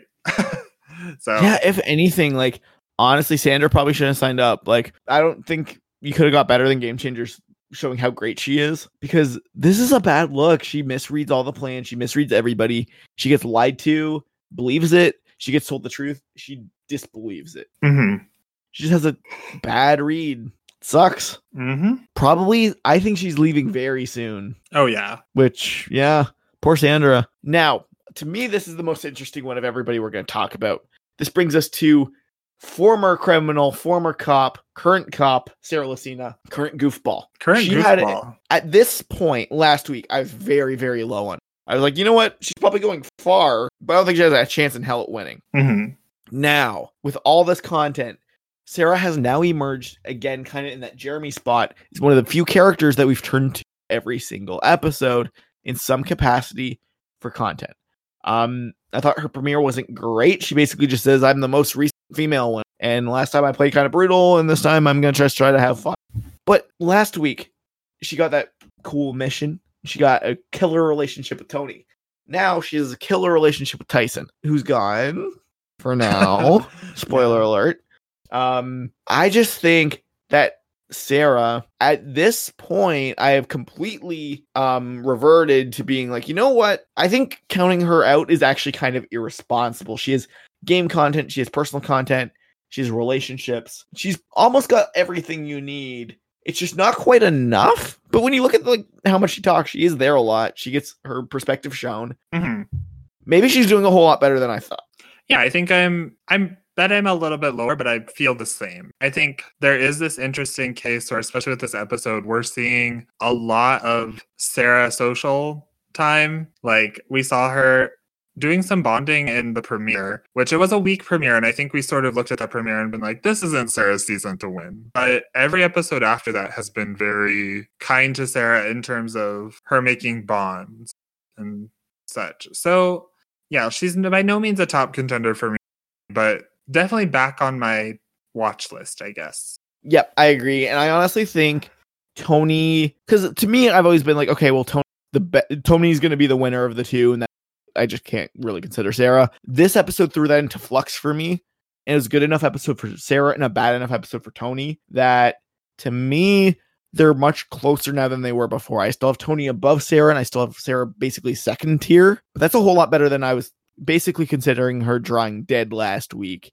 Mhm. This was a really good episode for her, and really her content hasn't been bad. And if her story this time is how she became nice, and they're showing her social game, it's probably not bad for her. And again, I think the fact that Tyson left in this episode either means that they just thought that was the pinnacle of television that they could extract from the episode, or, which, I mean, it was kind of funny. It was very good. Or it probably plays a pretty important role moving forward, probably meaning they reunite. She says he is her favorite person. Well, they're being jokesters, though. Yeah.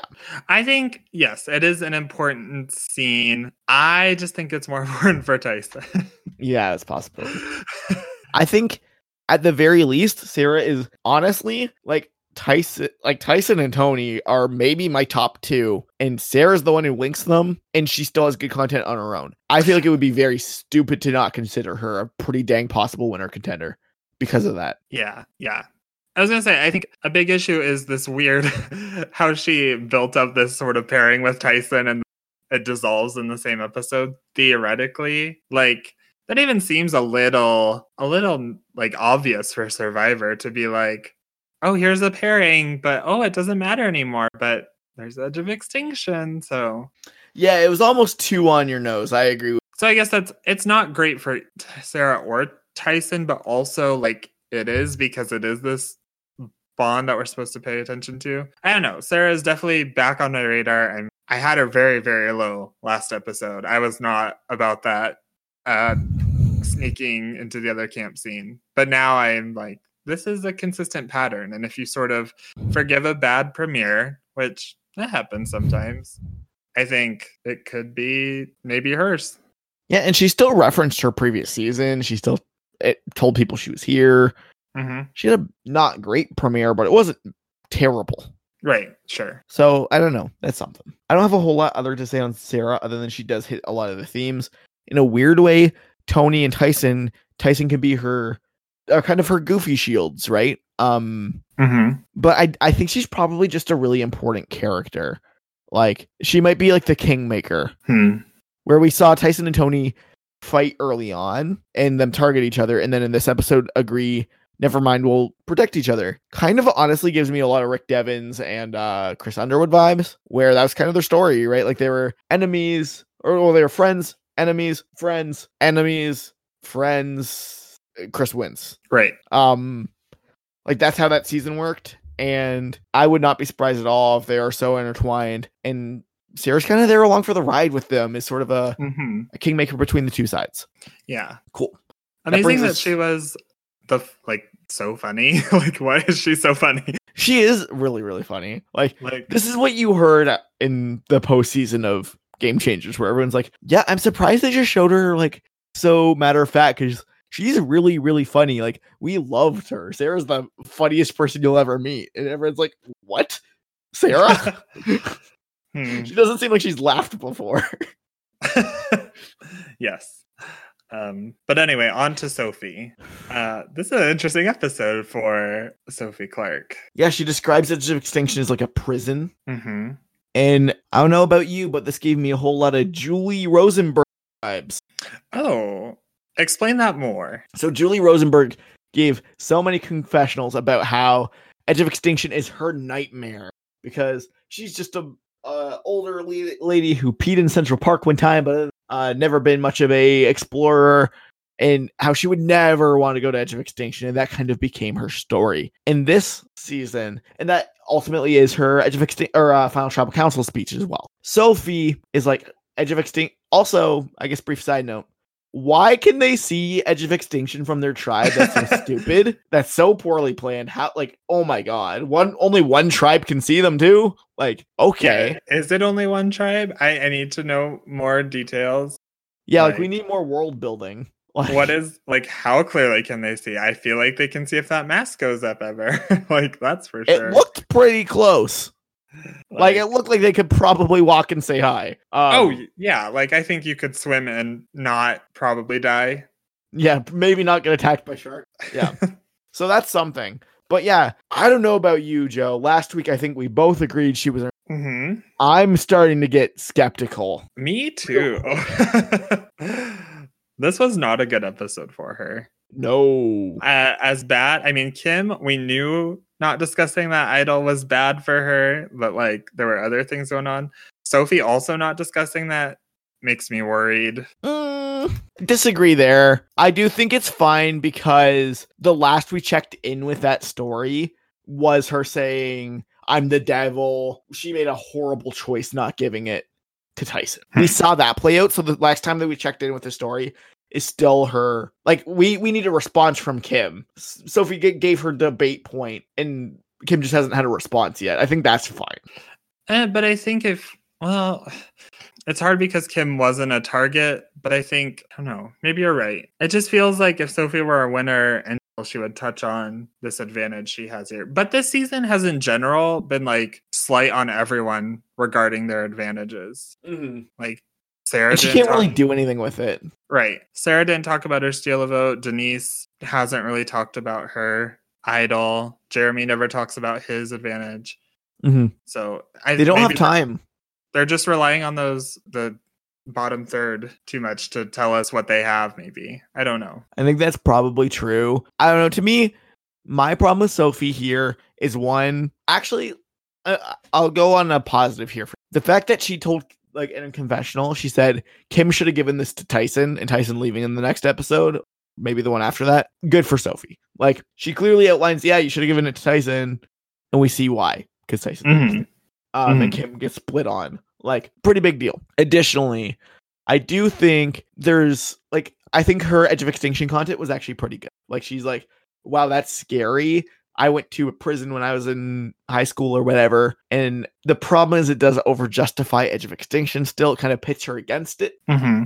Very Julie Rosenberg. But I think the ultimate thing against her is that Tyson says, wait, who? I can't even remember her name. That's how under the radar she is. Like I've said earlier, I think that's good for her. Oh, it's the Tommy treatment? Well, it's just like, I mean, Tyson's confessional works out where he does eventually remember her. But so she is mentioned, but it does sort of play into her strategy of Yule being her shield, I think. True. So I don't think it's terrible. I don't know, there is sort of a general lowering of this 4, because I think this 4 has looked relatively strong, Nick aside, but like each of them has their ups and downs. Sophie's looked very good. This episode, with its treatment of that alliance of 4, sort of just lowers me in general on all of them, I think, because they're not shown as a force. Like, it's you and his lackeys. No, I'm almost saying, like, I think ideally we would have got a thing from them saying, okay, us 4 are doing this. And I guess we did get that with Yule. Yule talks about... Yule, actually, I did want to bring up a point about Yule's confessional here with Sophie. Is he, at the very beginning, it's all sunshiny and like, we're happy, we're here, I have my alliance. And he names them, and I'm no editing professional, but it feels like Sophie's name is tacked on there. And I thought that as well. So I felt that was important. No, I agree. And I feel like this little section I've sounded too low on Sophie. She's still in my top 5. Oh, she's still 3rd for me. Yeah, okay, yeah. Same here. And to it's me, like still contentious between her and the 2 above her, I would say. Agreed. Like, she went from strong number 1 with a bullet to 3. That's still really good. Right. And you're right. Like, stuff like that's good. And kind of we take the Tommy principle of the season is showing us that he is the best player on the season, but then they tell us he's a perennial underdog. It's like, well, those things don't match, and so they're probably just doing a really bad job of showing how he's an underdog because they want to justify how cool he is. It's kind of what they're doing with Sophie. Like, Tyson being like, I don't even know who she is, when we've seen her refer to herself as the devil, outplay Kim Spradlin, hide behind Yule, masterfully pull off strategy. Like, that is at odds with not even knowing who she is. That's how under the radar she is. She has not been under the radar. So it's a good way to kind of like throw doubt on her. Yeah, it's complicated. I think this episode definitely gave me doubts in her for the first time. And it's not like a very well placed doubt. Like, I don't know, because doubt is, I think, a part of winner stories, but there's no reason to doubt Sophie at this point, I feel. Agreed. And I think that's what maybe hurts her the most.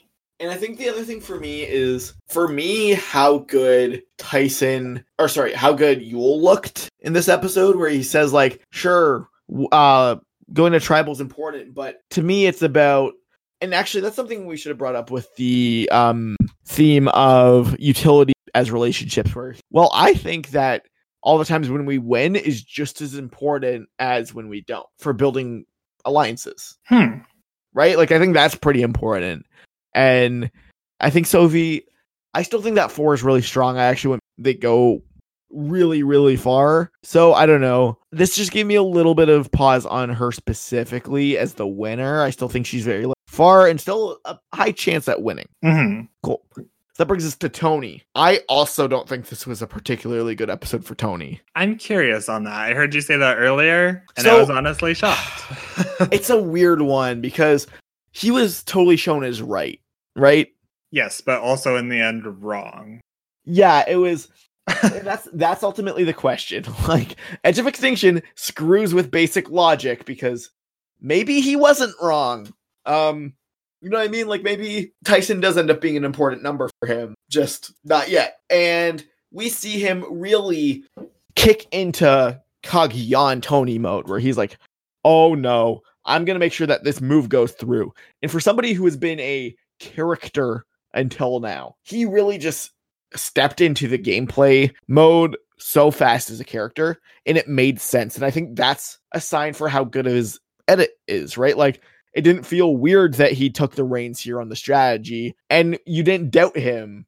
Like, normally if Chris Noble or whatever, a similar-ish character, is like, I'm gonna pull off this giant blindside, you expect it to fail because his foundation doesn't build up to credibility. Tony, for all said and done, is pretty credible. And at this point, I actually think this season is going to be the season of Yule group versus Tony's group. And it's going to be a chess match between those two. I don't know if that means one of them's going to win. That's my problem, is they're so out in the front now at this point. I don't know if the episode 100% sided on whether Tony correctly identified that he needed Tyson's number, or if Sandra screwed up, or if he failed to get his plan in motion.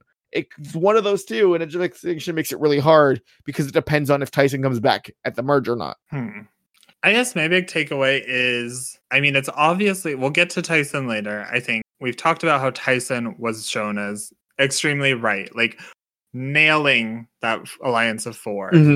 Tony was then shown as having the right idea in keeping Tyson as a shield, breaking up that 4, and very strongly wanted that to happen. It's a matter of, is it okay for his eventual vote to contradict his plan? And I think right now, yes, because it was sort of shown as Sandra won't budge. And I, by all means, want to do this, but Sandra just won't let it happen.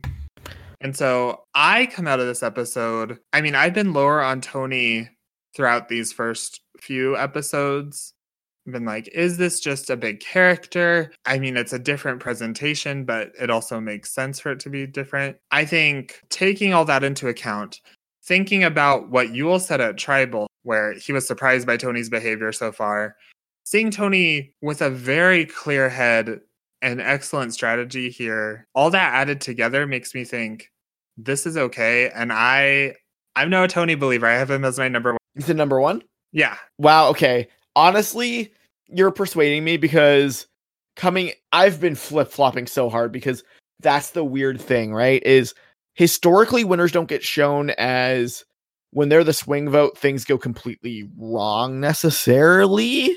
But that's not like Tommy in the Jack episode, right? Like, very clearly was trying to save Jack, but they showed why his idea was right. Or sorry, it was Molly. Molly, okay. Yeah, it was the Molly one. It was the Jack Queen and Jack episode. Right, like, we see him as clearly the swing vote and wrong, but that's kind of swept under the rug because he had the right idea and it kind of explained his game strategy. And this one, Tony even has more cover, where it's, okay, I want to do this thing. It's the right thing to do. He's not the swing vote. He's the plan maker. And Sandra's just a brick wall that he can't get over. Right. And she even explains like this is either an emotional bad decision or a really good one. Like that's how she like the confessional is I like revenge, but I like $2 million more. Mm-hmm.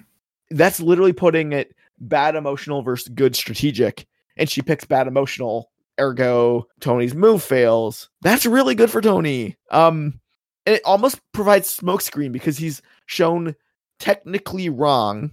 So our goofy character that's secretly way better looking as an edit than you think, right? Like I think that's kind of what they're going for is even if he's not our winner, he's sneaky good. He's sneaky, like how do you put it? Like sneaky, well developed with his pitting against Yule with the breadfruit and the relationship with Sarah, the relationship with Sandra. He is sneaky, all the things. This is the first episode where he's just a game bot and he's wrong, but he's wrong in an entertaining way. And he's wrong in a way where you leave the episode being like, wow, Sandra of all people should have listened to Tony. Yeah, for sure. So I think you have a good point there. Do you agree this is going to be Tony versus Yule? I think my first instinct is to actually say no. I almost wonder if it is better if that group of 4 does somehow get destroyed for Tony. Because I think it makes more sense for him and Tyson and Sarah to come back together and sort of form something if they don't have this group against them. Interesting. I get it, though. Like, I think that is a very valid way to see the season going forward.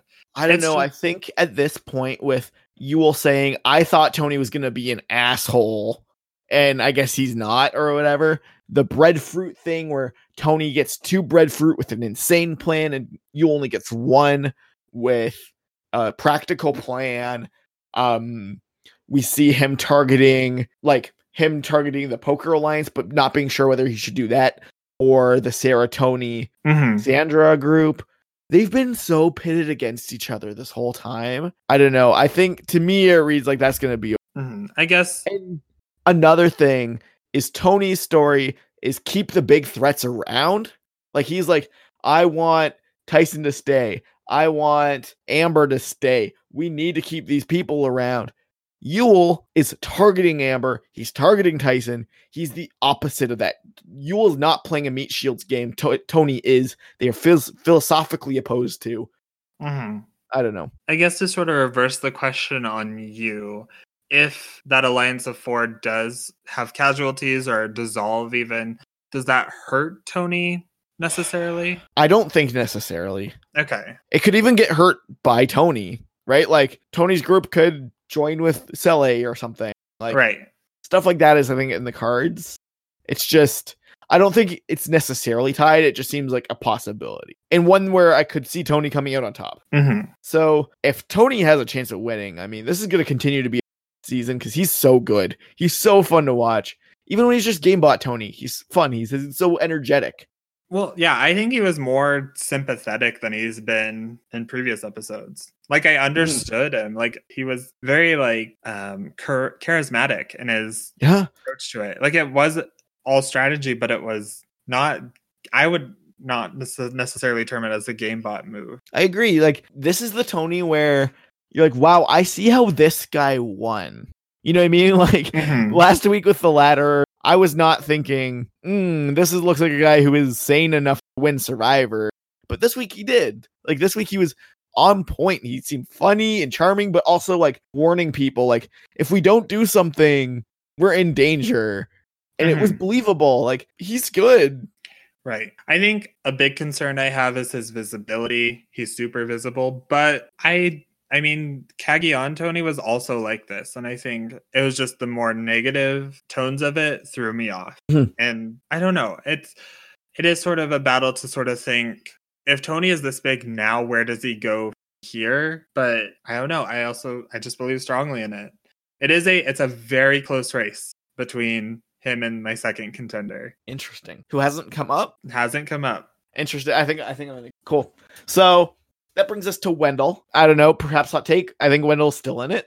Yeah, I mean, it's really just a continuation of what we said last episode. Yep. Let's see what this swap episode brings, because that's the thing. We did not expect, like we both were saying, don't expect a whole lot from him next week, but continues that pattern. And he actually got enough this week to kind of propel him up because he is so dreadfully boring. No offense to Wendell. He got to be like when Tyson was like, it's too easy. It's too easy. Wendell's the one like, yeah, it is too easy. We're voting out Tyson. So, which is good content if you're, you know what I mean? Like that's the good content that everyone said, right? Mm-hmm. Like everybody's got a confessional saying, "Oh, Tyson thinks it's too easy."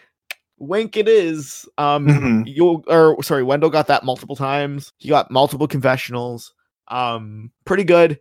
Again, a really good premiere, followed by him saying he's gonna play under the radar. It's like very similar in Sarah Lucina and Game Changer. She refers to herself as the silent assassin, and she vanishes pre-merge pretty much. Wendell's kind of the same way right now. He's in the 4. It's really good that he's in the 4. Easy can win. He just doesn't have a story yet, and that's okay because it's Wendell and he has the foundation. Right. Yeah. I think Wendell's maybe the anti-Denise in that people are all over on him. Like, yes, some people really see that. Some people are like, no way is Wendell winning. And I think that kind of might be like, you don't want to see an all-winner season with this sort of edit winning. Yeah. But the simple truth is this is actually what under the radar winners can look like, right? Especially on all-star seasons where they do have this sort of dead pre-merge. Yeah, like he's basically fine. And he references Ghost Island in the first episode, the season number and everything. He says everything respectively, explores his game, how he wants to play this time, how that's different in his strategy for the future. He does all those things and then just kind of screws off for a little bit. I think that's really, really good. I don't know. To me, he's right below my contender list. Like literally the first person off my top 5. Like he's number 6 with a huge chance to win. I'm just really hoping that's not true. Yeah, he's a little bit lower for me, but honestly, this conversation has me more convinced. But the thing is, it could all change next week. Yeah, because that's the other thing. Like the problem is when it's something like this where he is just a little bit developed. That's also what losing finalists look like. There's a lot of things it can look like. But the fact that he was the one to, and also I do want to bring back, he's the one that got to talk about being a super fan on episode 1. He's the one who introduced what we're continuously noticing is maybe the theme of the season with the building things to create relationships thing being paramount. That was also his story in Ghost Island, and being in an alliance of somebody that represents those values, and all really good for him. Right. So that's Wendell. Yeah, I almost think it's best for him if like the Tony Tyson group presents an early obstacle and they fall off. Because, and I think that's also maybe an issue with Sophie too, is these, well, maybe not so much with Sophie, but the longer that sort of like rivalry continues, I think it looks better for Tony Tyson and Yule. Not so much Wendell and a little less Sophie. Agreed. 100%. Which brings us to Yule. Who I guess I'm talking more about him like I'm sort of considering him, which is an improvement. I think it's just like, it'd be foolish not to. Sort of the Sarah for me. Like, he's just getting this consistent content. And I know I've said it doesn't feel winnery, but it also does. This week it did. Yeah, it's consistent. It feels like something to definitely keep an eye on. Yeah, he's in my like perennial I don't want to look like an asshole idiot for not considering him when he wins. Like, you know what I mean? Like, right. Because like if he wins, it's like, oh duh. Like, but also gun to my head, I think there's a lot of people above him. I think I have him number 4 on my list, where he makes sense. He's possible. This week looked really good for him. With like cooking the fish.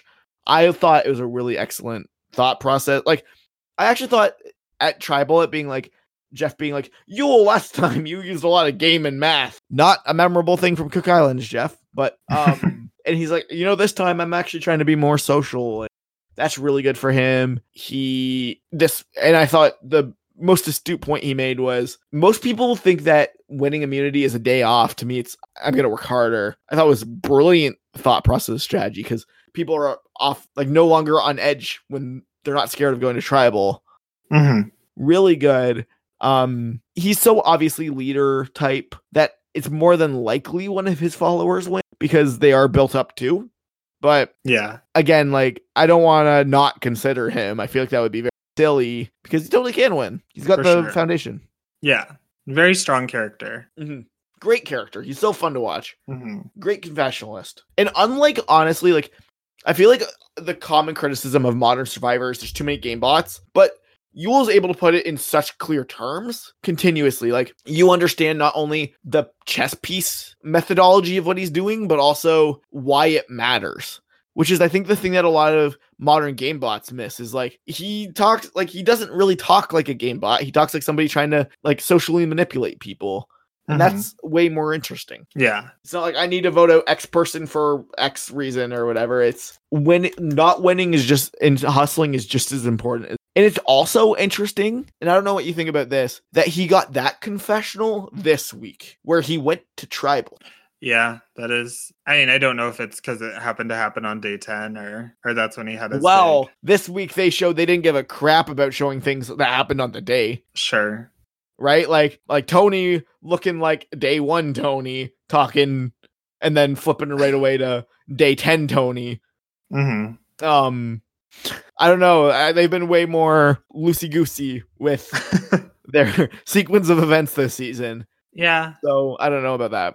I will say, I thought it was a bit of like a falter in gameplay when he's talking to Nick about why he's being targeted. And we know it's what he's talked about with Tyson, but he's like, yeah, it's just like he thinks he'll be an easy target. And that's a bad reason, Yule, but I mean, Nick seemed to eat it up. So yeah, there's all these really subtle digs on Yule throughout the season. Again, the Tony stuff, but also like when him and Sophie are established as a duo, she's like, is that all you're gonna say? Like, you're just walking away? He's like, what should I say? Like, he does get this like little bit of undermining. That's a little subtle, and I don't know. I think it is a little doomsday-y. But I actually do want to touch quickly back on to just because I know I forgot to Tony quick, because the fact that we saw that content out of sequence, at least really to me heavily looked like it was out of sequence, is actually further justification for Tony, because it was him pitching to Sandra, who that's when she's being like, I don't know about that. Like, I'm really mad at Tyson.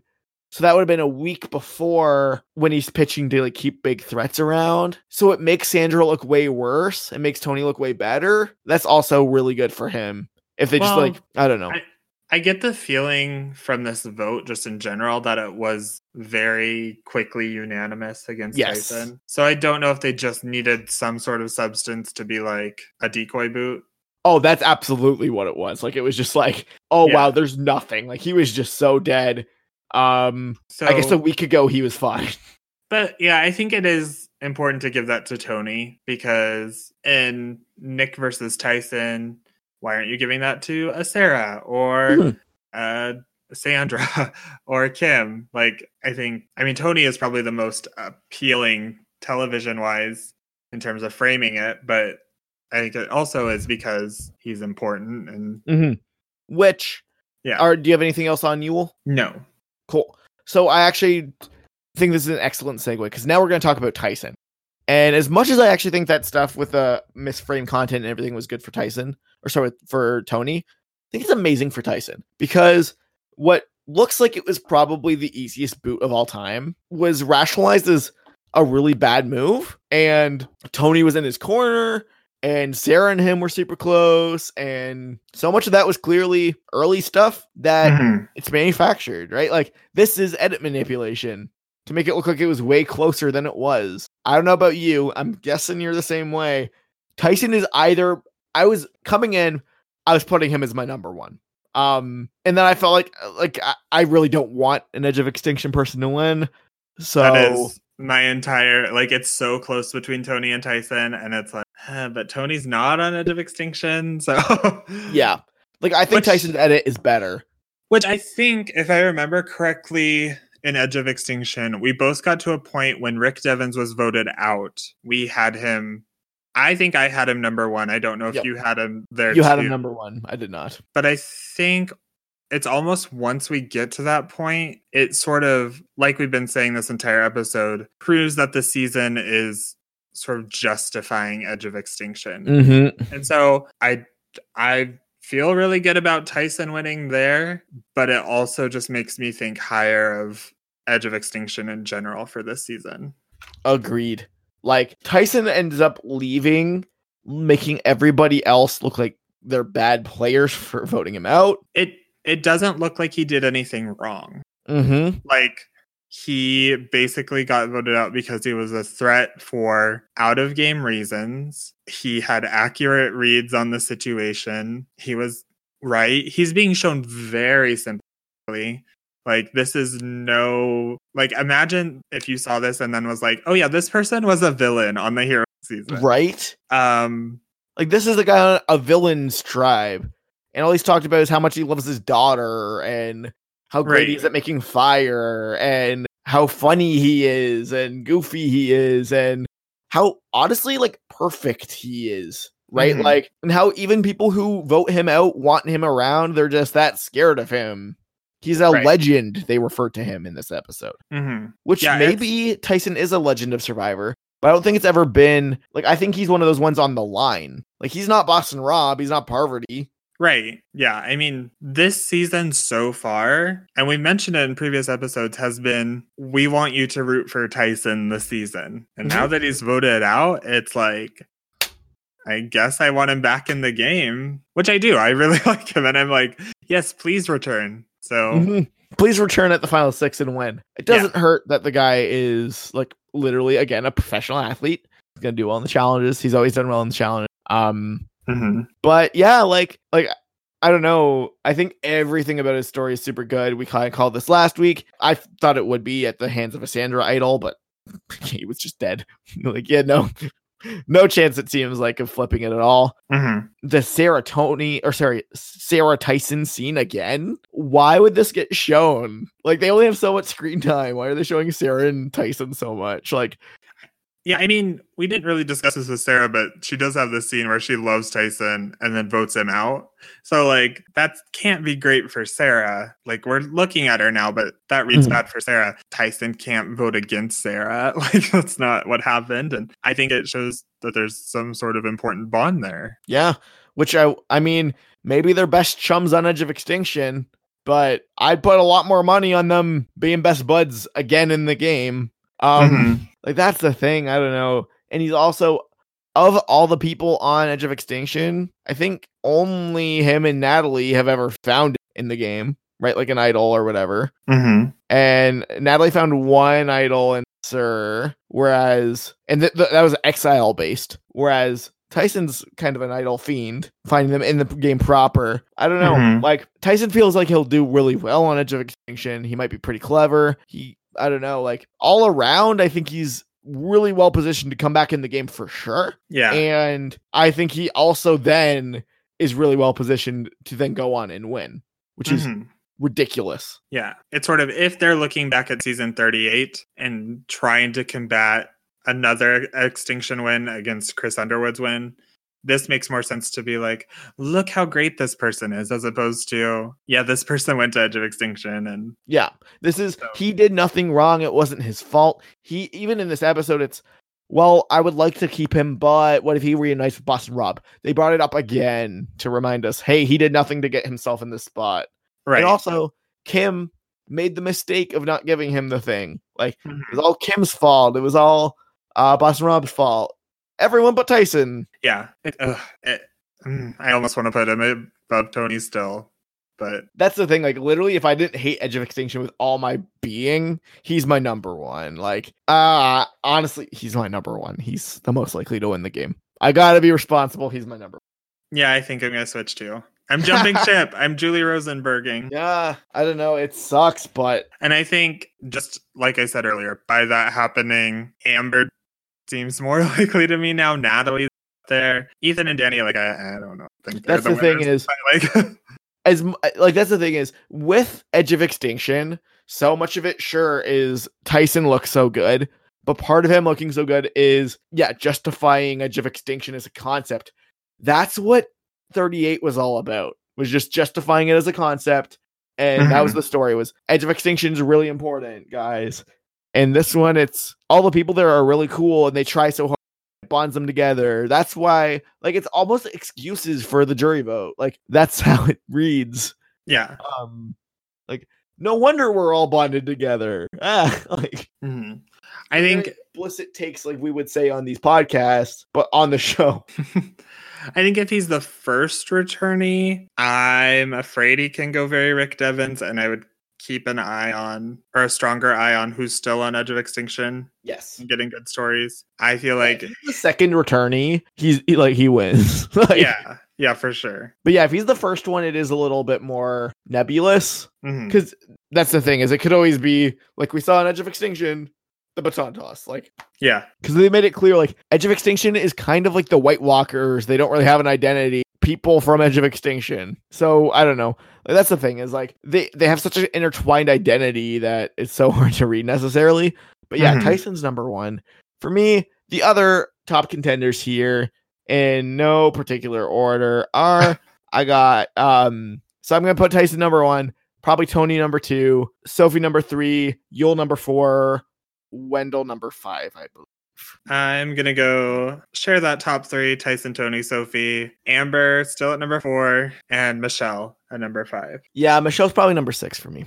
I mean, talking about all this, Michelle feels so not entwined with any of it at the moment. Like, yes, that's the worry. That's a big problem. But I mean, she hasn't had any opportunity to be. So we'll see what happens when she meets her mysterious ex-boyfriend, which is a real ex-boyfriend. And thus, I can't do my prediction of who is Michelle's metaphorical ex-boyfriend, because it really exists. Right.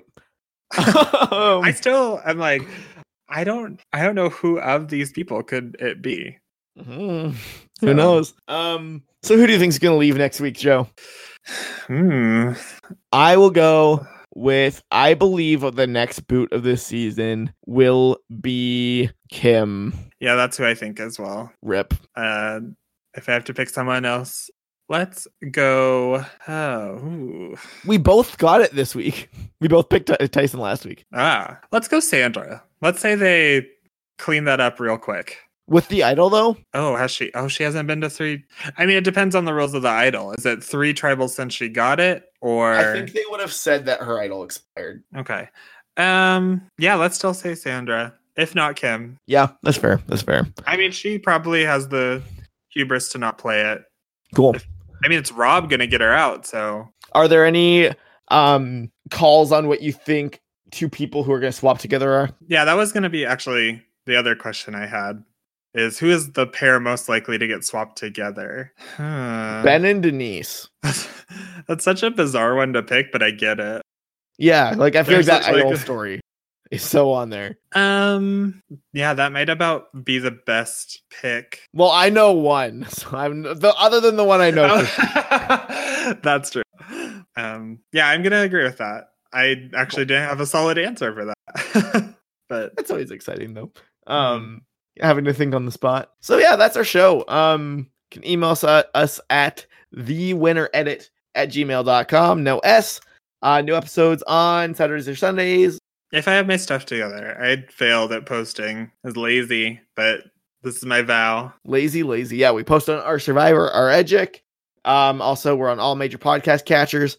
So if you're not subscribed, make sure you're subscribed. I had somebody message me and be like, hey, where's the episode? I'm like, look for it yourself, you dweeb. Yeah, so that's we love our fans though. Yeah. And this was a friend of mine. It wasn't a random listener. Don't worry. We love you guys. Screw you, Justin. But yeah, so you can follow me on Twitter at Danny Kill. You can follow Joe at JChapman9000. We tweet to varying degrees of quality. Don't hate us for our bad tweets. As an American in 2020 with the election, it's a tough time to be on Twitter. But yeah. I still go there as a form of self-torture, I suppose. But I'm Canadian. What's politics? Praise the maple syrup. Mm-hmm. But yeah, farewell. Have an enjoyable evening. Yes. See ya next week.